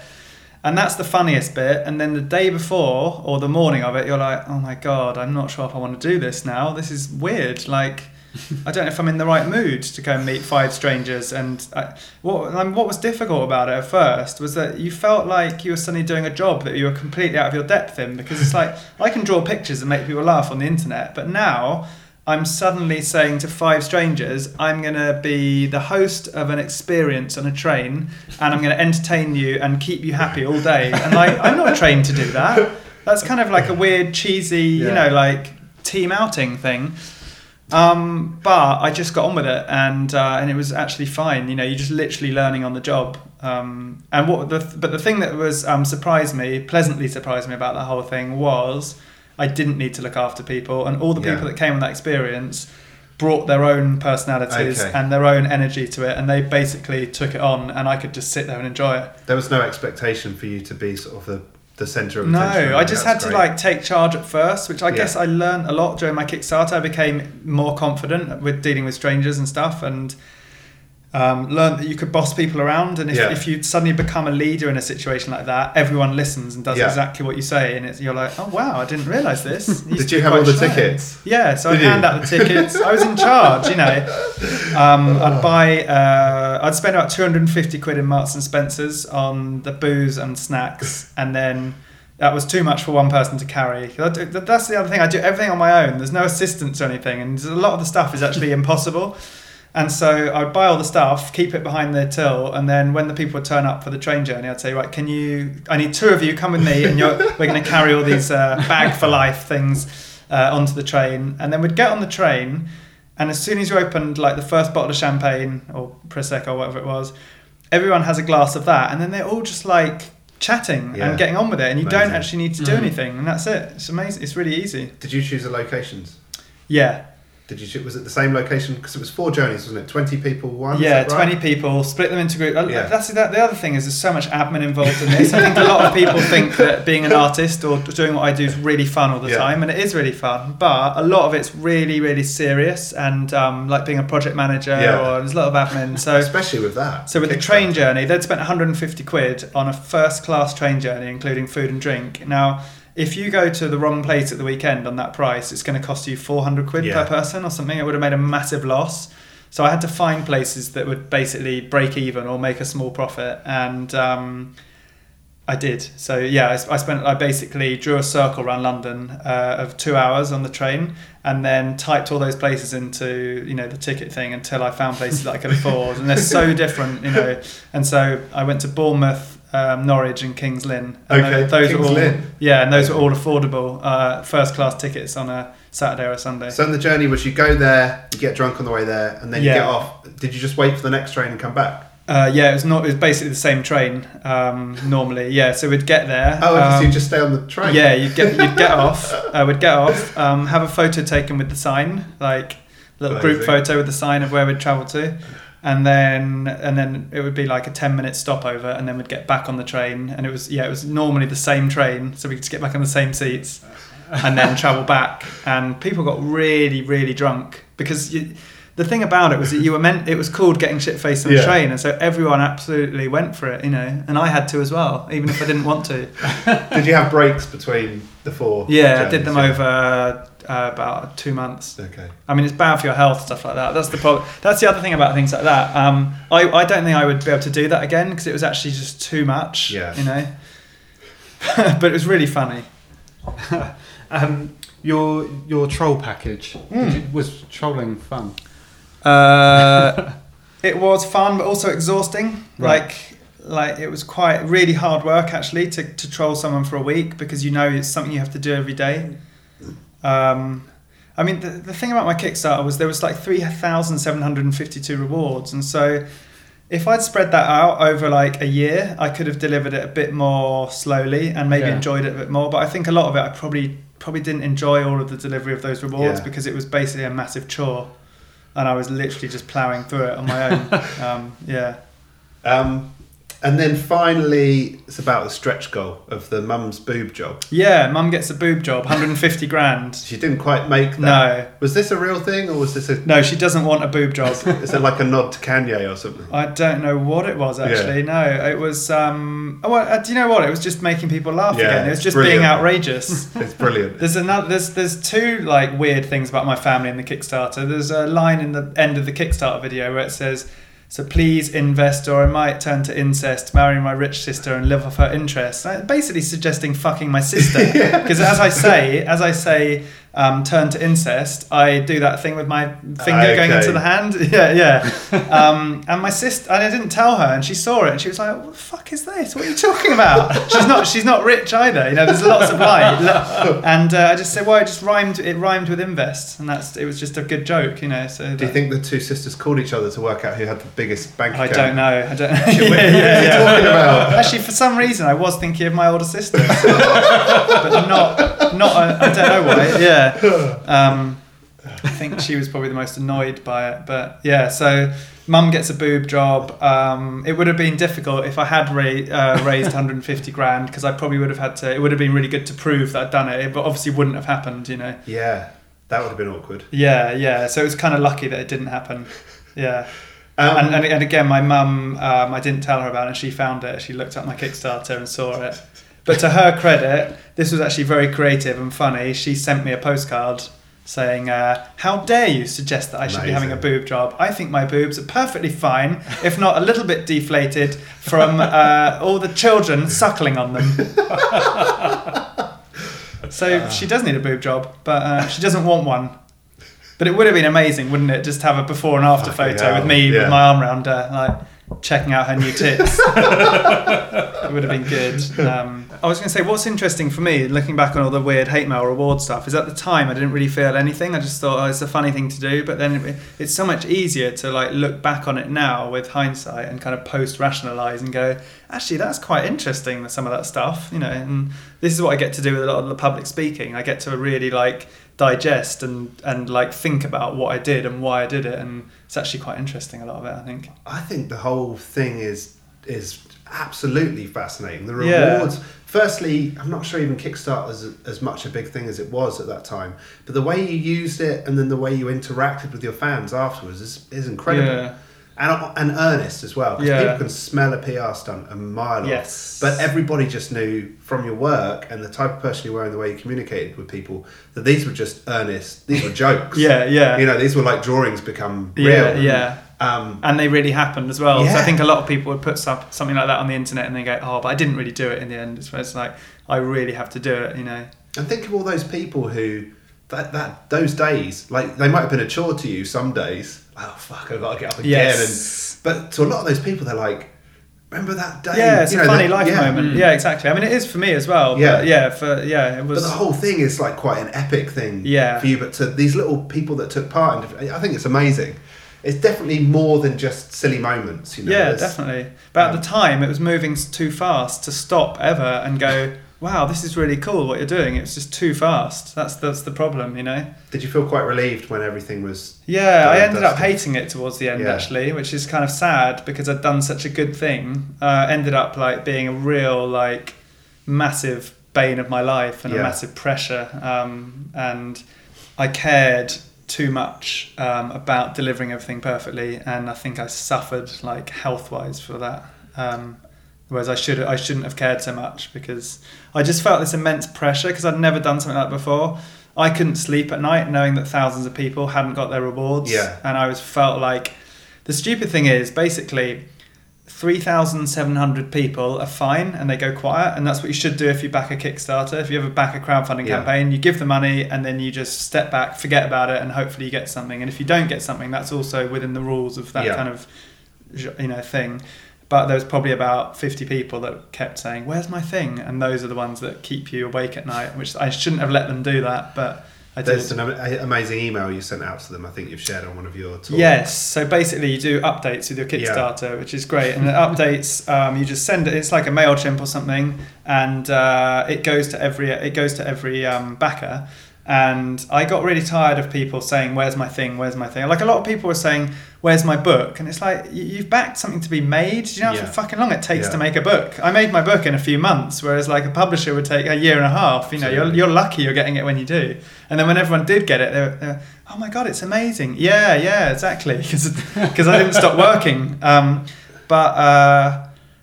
did an update called Impatient Cunts. Which is pretty risky, because basically, you know, 4,000 people have given you 135 grand, and then you've just called them cunts.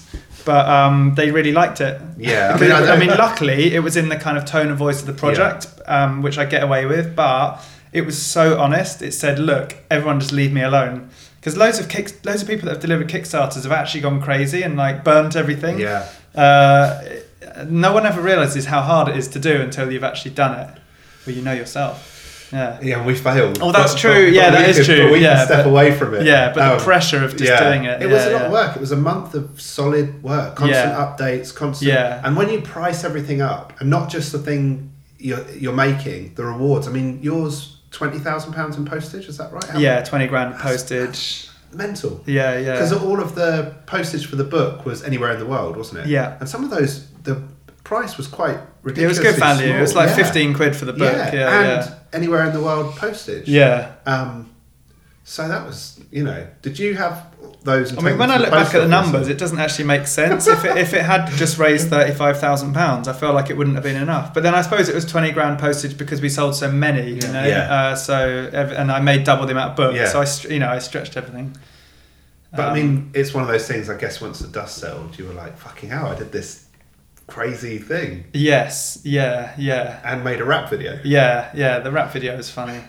I think that was another thing as well, which got me new fans, because people were like, "Oh, he doesn't just draw silly pictures. He's like a performer now. He's done a rap video." But then ever since then, I get people saying, are you ever going to make another rap video? When are you going to do another Kickstarter? And it's like, I don't want to. I don't know if I want to do a Kickstarter ever again, but I'm glad I did one, you know. And it's definitely of its time, which is why I said it's a sort of zeitgeist moment, because Kickstarter was a thing. Yeah. Like, everything was sort of perfect and you just went for it. Yeah. 100%. Yeah, it was probably lucky timing as well. Yeah. You can't control stuff like that, can you? You can't control the timing, but the effort you put in is incredible. Do you think you are an observer or a participant in everyday life? So difficult. I guess more of an observer. I mean, I do participate. I spend a lot of time. I spend more of my life on my own than I do with people. Right. So I guess that makes me an observer. Okay. I guess like back in the schoolroom when you were just drawing a lot and other people were sort of getting on with their stuff as well. Not to psychoanalyse or anything, but I don't know. I've always been quite a loner. My parents said that when I went to play school before primary school, I used to walk in and then get in the little rocking horse and just sit rocking backwards and forwards for the whole time, completely happy, you know, not needing anything else. But the contradiction is, like you said earlier, I'm full of contradictions. I am a loner a lot of the time, but I also crave attention, and I get a lot of that online, which is why I have like a decent following on social media, because I'm good at talking to strangers, basically. I guess there's a buffer there as well with the internet. You get to still be alone and communicate with people. It's a strange. I think dichotomy is the word. I'm not sure. But I can never work out if I'm an introvert or an extrovert, because sometimes I can be the life and soul of the party person who's like the main voice at that table, commanding everyone and making all the jokes and being the centre of attention, and then other times I can be completely like alone and hating crowds and being in a room full of people. So that's how I am to a certain extent. It takes a lot of energy to be a big and lively person and a lot of drink, and then you like it when you get there. But then sometimes it can just leave you ruined for a few days afterwards. It's a lot of work. But I do a lot of stuff, like I speak on stage a lot, which is a really weird thing to do, because you're in a way in a warm room of hundreds or thousands of people all connecting with you, doing something. But it's quite a lonely position to be in, because you're on your own on a stage. Solitary. And then at the end of it, everyone claps, and then you walk off and you're just on your own again. And it's a really strange life. I was always interested in those moments with big bands where like you've just done 20,000 people at Glastonbury, and then you just walk off on the side of the stage as like your kids and your wife, or... It's pretty difficult, I think. Yeah. Especially if it's just gone really well. There's still this sort of roarous applause, and then you're just behind this curtain with all the mechanics of a building. It's that moment where a room empties of people who loved you and were cheering and clapping, and then you're just like taking your little plug out and closing your laptop, putting your stuff away, and it's so weird, you know. Or you wake up the next day in the hotel room alone, just thinking, what happened? Where is everyone now?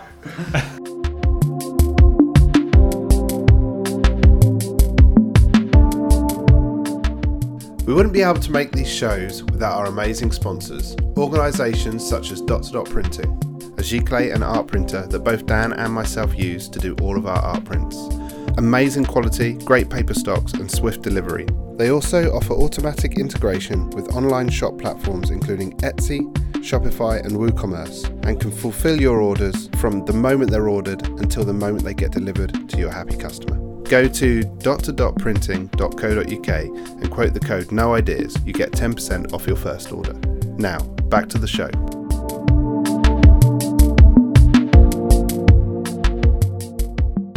Did you set up the Watching Mr. Bingo Instagram? Yeah. Right. A lot of people think it's run by a stranger, but it's basically a few people started taking photos of me in the street, because I think I'm quite easy to spot in the summer, especially because I wear shorts and pink, like colourful stuff. And a few people were sending me photos of me, and I thought, this is really funny. I think this should be a thing. And so I started collecting them and made it into an account called Watching Mr. Bingo. It's really stupid, but I mean, what's amazing is it's got something like 1,800 followers, which is a lot more than most people's normal account, which is what's so funny. It's another art joke. Do you ever get like creeped out by any of them? No, I just accept it as modern life. I think it's completely fine. You know, if someone spots me and records a video of me or takes a photo of me, great. It's not a problem at all. It's mostly funny though, isn't it? Yeah. the hard thing But is, like people see you all the time, Yeah. so it's the same. It's just they're just admitting it. but you must be pretty comfortable with yourself, which is a brilliant thing. I mean, I guess with a lot of the stuff you do, you must be pretty comfortable with yourself because I don't like how I look in any of the Yeah. photos on it, and I'm putting them out there. It's like the opposite of a dating profile or something. You sort of- You're literally showing the worst of you from shit angles and stuff. That's what I was and gonna just say. Eating or walking around, but I have to be real with it, and I have Yeah. to, post them all. But I love that. I think it's super earnest and brave. There's nothing worse than a photograph of you from a weird angle with Yeah. like some jowls, or when you're Yeah. like looking down and you've got triple Well, chins. I didn't notice I had a bald patch until that account because Jesus. no one's really taking photos of you Yeah. there. And so someone took a photo of me from above, and then people taking photos of me from behind. You're like, oh yeah, I've got a bald patch. Fuck. But I post them. I did take one recently when you were at the Stanley Donwood talk. Oh, You yeah. and Anthony Burrell. What's the Did I rules on- post it? No, Yeah. I haven't. I didn't put No, it on my Instagram and then copy you in. Is that what I have to do? And then Oh you- right, so yeah. that hasn't been because No. someone else did that evening. There's a Okay. video of me that I put up from that. yeah. Just like a weird, creepy zoom in video. Yeah, Oh, those are the best. When it gets shaky, the more they zoom in. yeah. But I really like doing stuff like that because it's also playing with the notion of celebrity and fame. Absolutely. And I'm basically, by having that account, I'm saying I'm famous. Look, people take Yeah. photos of me, but I don't really think I'm famous. It's funny to exaggerate it and for people to think I am. And I think everybody gets the jokes. That's what I love. Is I think your audience get what you're doing. Exactly, they do. Yeah. Nobody thinks it's weird, and now people when they see you, they think it's another way of communicating, right? It's a sort of closeness in it. It's a Yes. tenderness, and like, oh, there's Bingo. Yeah. He doesn't mind if I take a picture Yeah, and copy exactly. him in, and Yeah. then you're communicating with people Yeah. in a different way. Well, occasionally I walk past people in the street and they take a photo of me and like wink at me or go, got ya, and I'll just say, all right, cheers, send it over, yeah, and, or even like have a quick chat. you're sort of letting yourself be papped, really. Yeah. Yeah. It's when you're coming out of like the Ivy and you're stone cold drunk and your testicles hanging out beside your nipples as you get into a taxi. That's going to be the prime one, like proper papping. You also share pictures of yourself naked in hotel mirrors sometimes. Yeah. Where does that impulse come from? Well, without sounding like too much of a wanker, I've travelled a lot in the last few years, and so I'm in hotels a lot. And I started taking nude selfies in hotels and sending them to a friend of mine called Becky, who lives in Italy. I don't think she ever asked for them, but she doesn't seem to be offended by them, and she seems to enjoy it and like expects them now. So wherever I go anywhere, I take a nude selfie and I send it to Becky, hoping that she's going to send me one back. Really, I suppose it's like a very, very long game. I'm kind of always waiting, but so if you're listening, Becky, it's very one way, and. Yeah, I just, I don't know. I was bored at Christmas probably, and I put a grid of them on my Instagram, and it got banned. Too risque. Yeah. So I then reposted it with little things over. Yeah. And then I do this event called Art Car Boot Fair every year, where I sell my work at a boot fair, and an art boot fair with just other artists. And I decided to print a load of them and sell them as mystery nude photos. So they were all signed, and then you got them in a little envelope with a bit of string. It's just silly. I mean, you can't see any. They're not too rude. I'm fully nude, but they're kind of a bit cheeky. They're more kind of calendar girl style, really. And basically, there's always an object in the way of my cock and balls. Amazing. Yeah. So, and then talking of sort of being naked, you then did the calendar project, which... Can you tell us a bit about it? So 4 years ago, I wanted to do something with scratch off ink. Don't know why. So I started with the instead of starting with an idea, I started with the production. What do you call it? I started with the production process. I started with the process, and then thought I want to do something with scratch off ink. What can I make? And what do we want to scratch off? And what do we want to reveal? Something needs to be. There needs to be a secret that was revealed when we scratch off this ink. And I thought for ages about it, like on and off for months, and then one day I just hit on the idea of nudity. That's perfect. We want to scratch people's clothes off and see naked bodies because it's funny, and it's just interesting. Because I don't know about you guys, but I quite often look at people and wonder what they look like naked. So this project basically allows you to do that in a not so creepy way. And the first year I did it, I used strangers that I found on the internet that didn't know that I used their photos. They're basically people walking around on nudist camps and beaches, which were photographed by someone who didn't tell them, and then they uploaded them all on this huge blog. And I nicked all the photos and then drew them. Amazing. So that's why the first year there's people just sort of walking around miscellaneously. But what's nice is that they've got normal bodies, so they're just regular people. And then the second year I decided to use real people, and it's kind of like everything I do, you know, like the hate mail and I don't know, a lot of projects I do start with an experiment. They kind of start with a question, and then the public decides whether the project happens or not. So I put out a thing saying nudes wanted, and if no one had replied to that, nothing happens. And if people did reply, then the project happens. So it's completely out of my hands. And luckily, 248 people applied to be in the first one.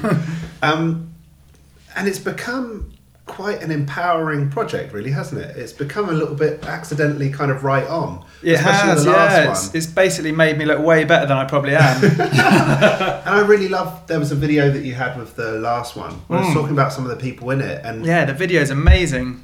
But it's because the idea was amazing, wasn't it? Maybe, I don't know whether you wanted it to become that, but like this year, people are empowered to become naked, to be naked in front of it, and that's like amazing. So really. This is a lucky byproduct of it. So the first year I did it, I just wanted naked bodies and I wanted to photograph them. I had no idea it was going to go as deep as it did and interesting, and that people were going to tell me their life story and people were going to have really interesting reasons for being in it. So I asked people to send me a direct message if you want to be in the project. And I just thought a few people would go, yeah, I'll take my clothes off, that's funny. And what it turned into very quickly was a lot of people sending me messages about bullying, body dysmorphia, hating their bodies, their life story. Maybe someone had just died or they'd just come out of a really hard relationship. And for all these reasons, they wanted to be in the project. And so it was completely a different thing.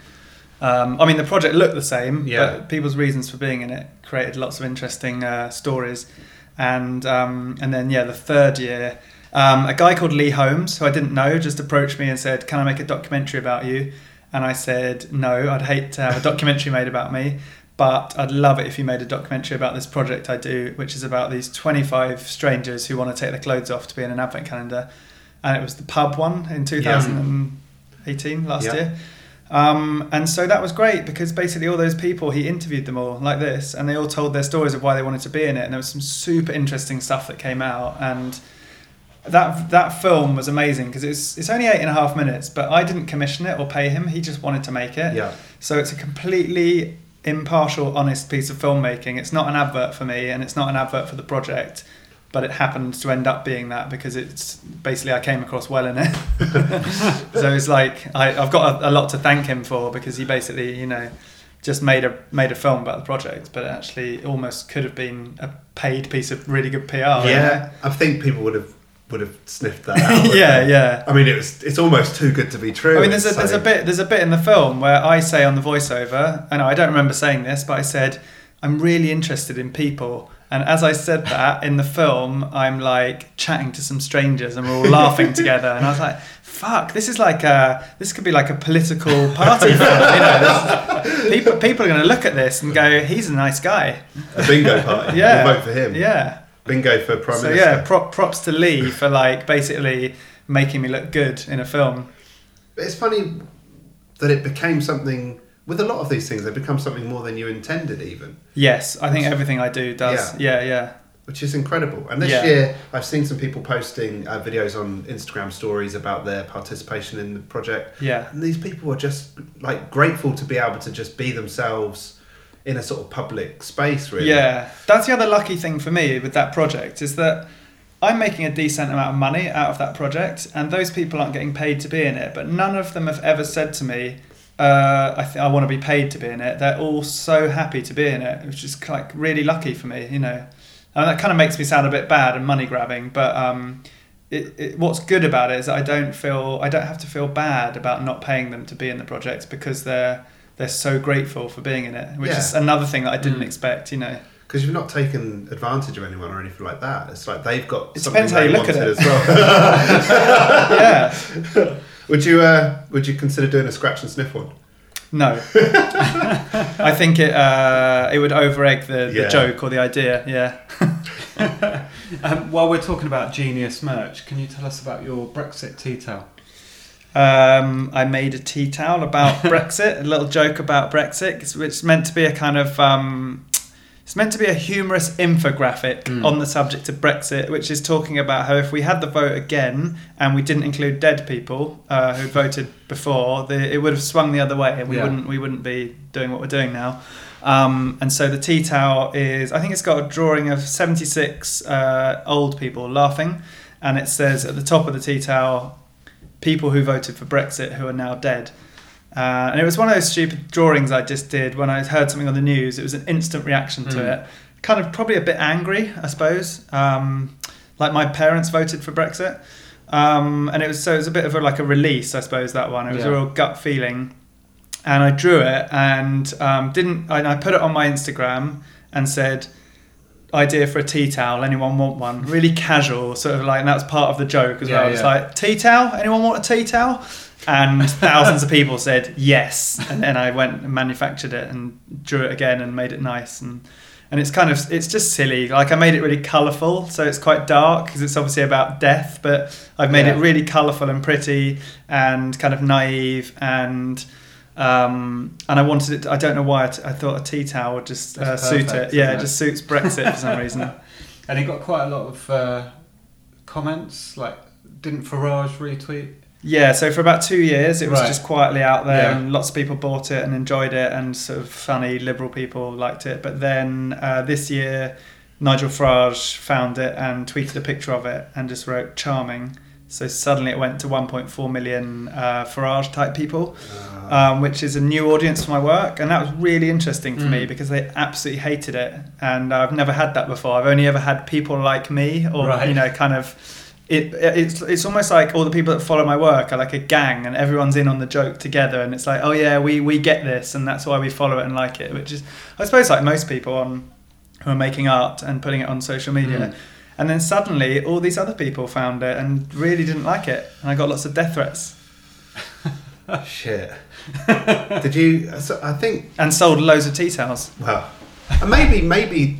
Some people converted over. Who knows? Not to non-Brexit, but maybe they would have seen some of your other work. And actually, what was really interesting is I got a lot of death threats from people, and I know why they were angry, because basically they were people whose maybe their dad or mum or gran had voted for Brexit and then had died, and so for them it was a direct attack on them. And I was it was like they were thinking I was laughing at their dead dad.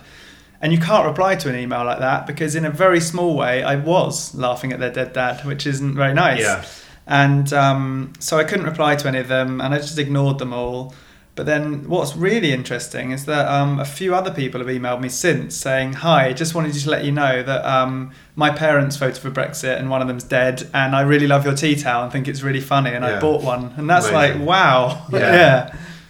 Because that's the thing, it was never your intention to specifically single out anyone's dead parents. It's a concept, right? Yes, but also the people in it are just made up. They're not anyone. And when Nigel Farage tweeted it and it went crazy online and it blew up on Twitter, and I was like, public hate figure for about a week, and Daily Express wrote an article about it, a lot of those people assumed that I'd found real people. I'd spent a lot of time researching dead Brexit voters and then drawn them. That would be dark. That's fucked. Yeah, of course. Yeah. Because the alternative would be like 16-year-olds who weren't able to vote last time at the referendum who are now able to vote, which is a lot more boring, a lot more wordy, but that's sort of the age equivalent. So I think I remember those statistics as the amount of young people who can now vote who might have voted Remain, and the amount of people who voted Brexit who are now on the other side. So that was that your first experience of being on the other side of quite a bit of hate? Yeah, first and only, actually. Yeah.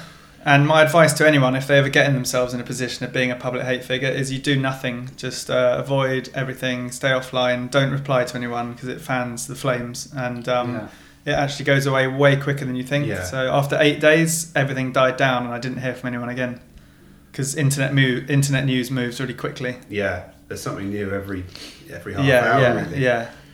You seem happy to put yourself in chaotic or unpredictable situations with quite an unwavering confidence. Has this ever gone wrong for you?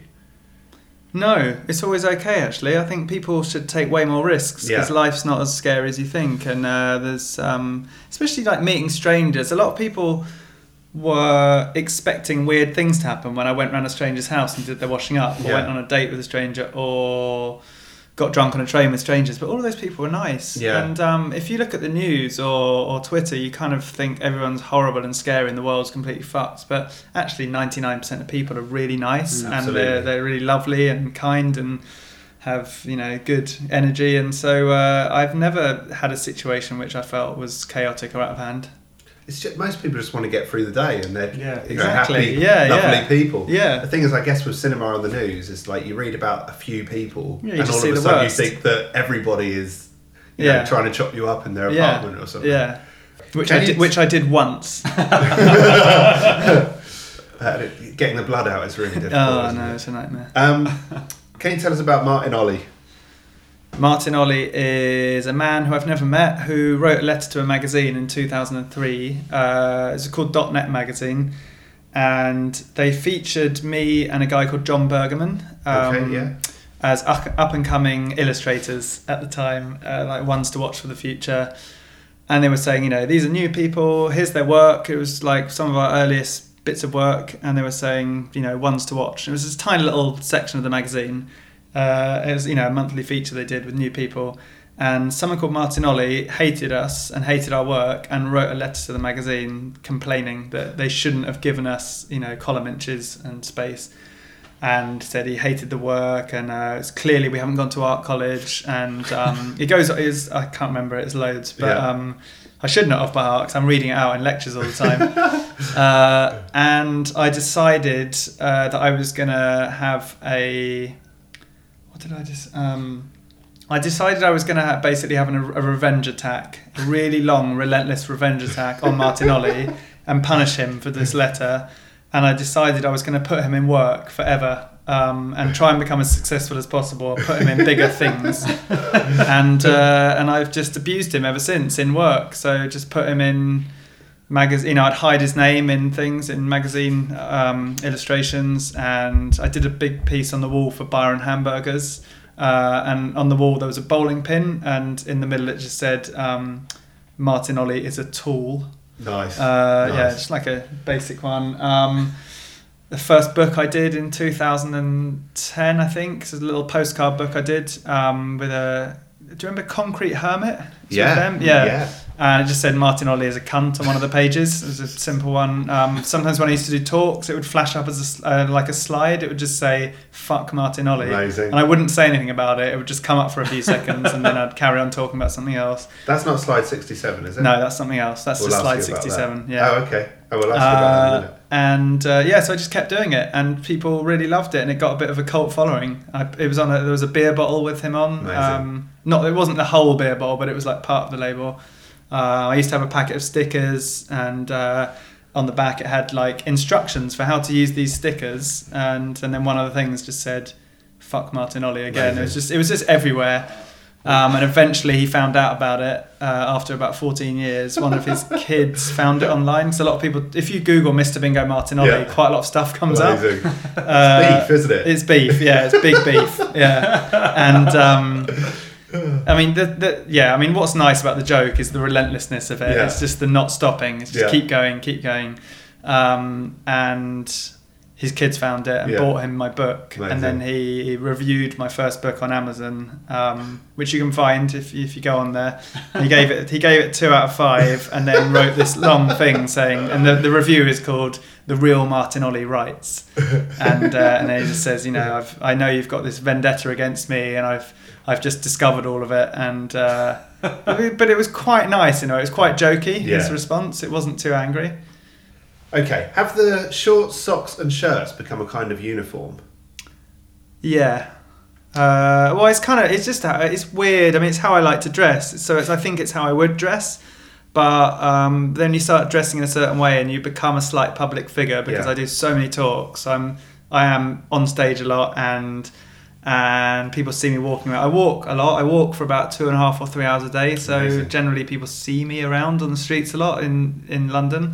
And it is quite funny that they recognise you. So I think it's a bit of a self-fulfilling prophecy. Is that the word? Yeah. Where you like almost start turning into the character, Yeah. and then you wake up and go, "Oh, of course, I'm Mr. Bingo, so I need to put those shorts on." I was going to say, is there It's a bit an confusing. expectation or to feel the pressure to dress like that? Probably or? a little bit, Yeah. but yeah, it's really. I mean, it's such a deep subject. It's like basically what we're touching on here is Mr. Bingo a character that Yeah. you're playing, or is it really you? And Yeah. you want it to be really you, because if it is a character you're playing, that's a bit sad. It's maybe a waste of a life. But so I hope it's really me. I mean, I can tell you that sometimes I go on holiday on my own, and okay, I would wear the shorts, but occasionally I go on like a hiking holiday and I don't, and I wear just hiking gear the whole time, and no one sees me. Amazing. Well, that's your time out, I guess. It must Yeah. it must be strange that there's this persona that's grown that is you. That, I mean, we could probably do a whole podcast just on Yeah, this, it's but confusing. separation of you Yeah. and the character that people Yeah, expect. Because yeah. obviously in your quiet moments or when you're on your own, you're not the person that people expect Mr. Bingo to be, right? I mean, No. you are, but you aren't. Yeah, I think people think I'm way more fun than I am and crazy because, you know, I mean, I don't help it. I talk a lot on. I think I have talked a lot about drinking on social media, because it's like sometimes those are the funniest things that are happening. Yeah. And based on the like amount I've talked about it, I think people think I'm a really like a party animal, but the truth is I'm not, you know. And you know, and it doesn't help when your my profile picture is I'm me in a pub with a pint. So I think people think I'm quite a fun, wacky guy. What's the thing with slide 67? So sometimes when I do a talk, when I get to slide 67, I've made a little video and it says slide 67, Yeah. and it grows towards the screen Yeah. with really strong classical music playing. And it's just to be irreverent and make people laugh, and gives me a Amazing. chance to sip a bit of water as well. Okay. It's good. It's become like a little part of the bingo mythology. Yeah. now, hasn't it? Maybe we'll even scrub that answer out. I can tell you what it's copying though. It's Okay. or heavily influenced by. There's a Monty Python book called the Monty Python Paper Book, I think it's called, and it's like an annual sort of thing they made in the 70s maybe. Okay. And one of the pages says "Welcome to page whatever 76," and I've kind of taken that idea of like a page being a huge number, making the number the thing, and then made it into a slide. So Amazing. it's kind of Monty Python influenced. It's good. It's part of the mythology. We've watched a lot of talks Oh, recently of gosh. yours, and I was just like, this is strange and jarring, but I quite like it. I like doing things that make the audience feel a bit awkward. Yeah. So sometimes there's a bit where I play music for about 20 seconds and I stare, and that's a really long time on stage to do something that long. Yeah. How does that make you feel? Like just Powerful. Yeah, it's strange, isn't it? Like you were talking about, the difference between when you're on the stage, the sort of loneliness of it, but also the elevated sort of status or power. It's ridiculous. Yeah, amazing. So you mentioned that you love walking. Where's your favourite place to walk? Probably in the UK. Well, just because it's easiest to get to places. Yeah. But I love walking around the southwest coast of Cornwall and Dorset and Devon. And I love walking next to the sea on cliff edges. Yeah, me too. And I like mountainous places like the Lake District, Yorkshire Dales, and Scotland, just kind of up north. Yeah, Do you walk alone?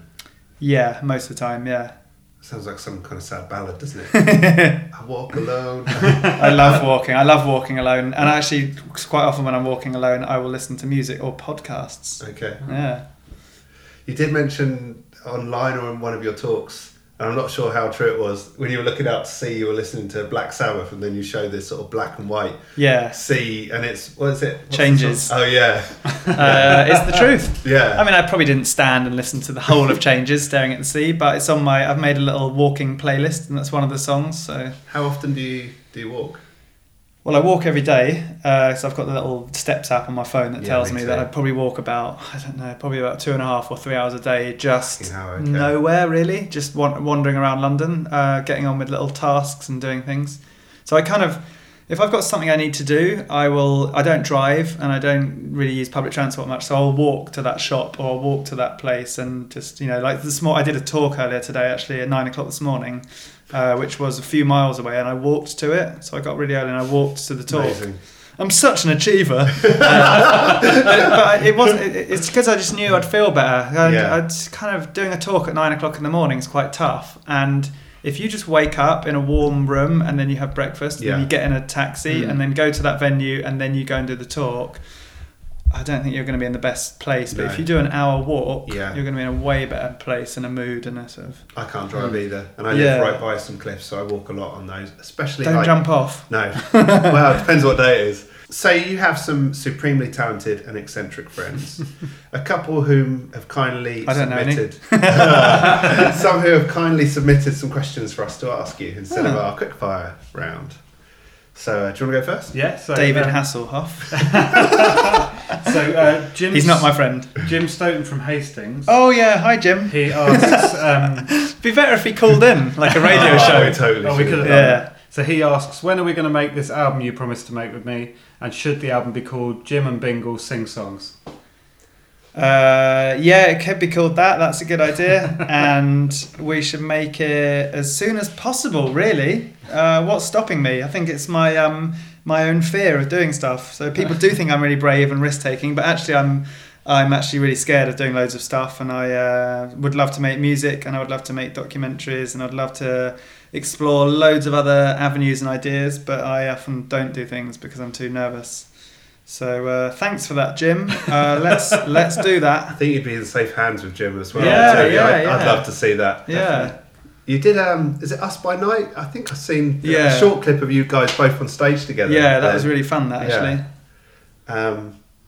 Wilfred Wood from East London asks... Hi, Wilfred. Why do people keep asking me if you are gay?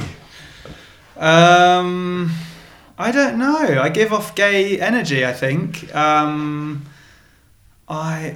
Some people are pretty basic, I think, and they're like, oh, he wears pink shorts, he's quite camp, I don't try and be masculine, I'm just myself, I'm naturally quite camp, friendly, and I think Wilfred, some people I know have asked Wilfred if I'm gay because they've said I'm bitchy.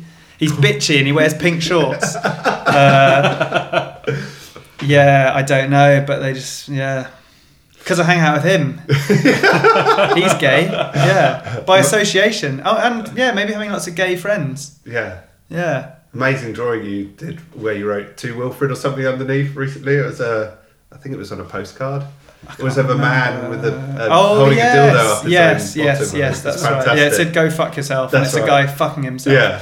Oh, the other thing is I draw a lot of cocks and naked men, and it's just because I think they're funny. Yeah, it's not because I'm attracted to them. It's awkward, isn't it? The male body is an awkward, lumpy thing. Yeah, and I guess I'm always trying not to be too laddie and misogynist, even though I am quite laddie in real life. Online, I'm very open and flirt with anyone. So I flirt with men on the internet, and that confuses people as well. That definitely gives off a gay sort of thing. Yeah. So probably all those reasons. So the next one is from Anthony Burrell from Rye. Oh, hi Anthony. He asks, do your legs get cold in winter? Yeah, they do. It's a nightmare. And going back to what we were saying earlier, this is one of the nightmares of trying to live up to what people are expecting, an expectation of me to wear shorts all the time. It's freezing, yeah.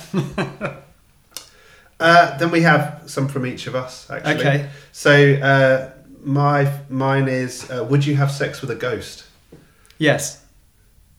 Any ghost, or would it have to be a particularly sexy ghost? Oh, it'd have to be sexy, as long as I was attracted to the ghost, of course. Yeah. There are a few stories of people having had sex with ghosts. Really? Yeah. I don't know if you'd be able to feel it. I guess another question is, can you have sex with a ghost? I don't know if you can physically, really. I mean, you could maybe... Or do you mean like a dream, or you see a ghost and then you just start shagging it? Yeah, the ghost is like, hey, baby. Yeah. And then because ghosts talk like that. Yeah, right? and I think most people would probably be scared of a ghost and probably wouldn't be able to... Well, if you're a male, you might not be able to get it up because you might be a bit too frightened. I guess if you were to do like one of your Venn diagrams, it would be how sexy is the ghost? Yeah. how scary is the ghost? Yeah. And then there'd probably be this bit in the middle where it's like, yes. And I think if you'd had a few drinks, it'd be easier to have sex with a ghost. Especially like and then the next after morning a you'd few be times. like, what happened? yeah. You're laying next to the ghost. Yeah. It's like, oh, you didn't look like that. But that's the thing. Does it like ghosts are quite typically they're quite like vanishing and floating off and stuff. So do they post sex? Do they just sort of like vanish and that's it?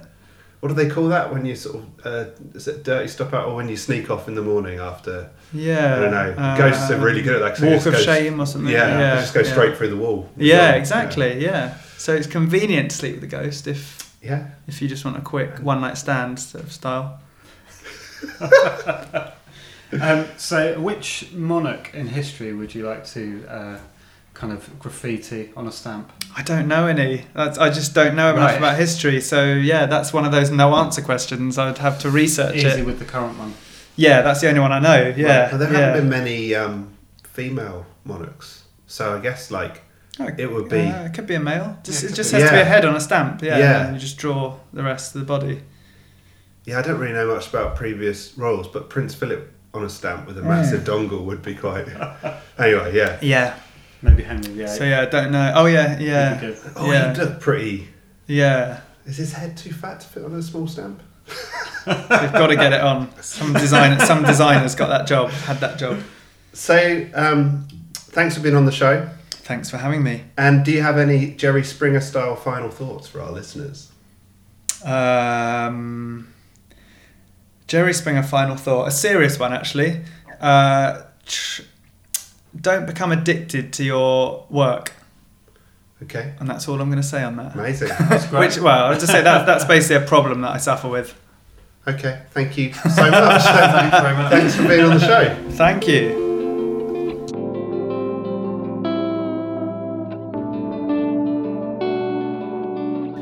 Hope you enjoyed this episode. We think you'll agree it's an incredible end to season 2. We'll be back in the spring. In the meantime, why not check out our archive interviews, like and subscribe, and follow us on Instagram. Remember, No Ideas is always recorded on location with the artist and never remotely or by Skype, so be sure to check out the website for all the pictures and extra content available. Thanks again to all our guests, to Tom Eno for the theme music, and to you, the listeners. Why not send us a review on iTunes or let us know which idea you wish you'd thought of via email or on Instagram, and we'll read the best ones out in season 3. And we'll see you in the spring for more ideas.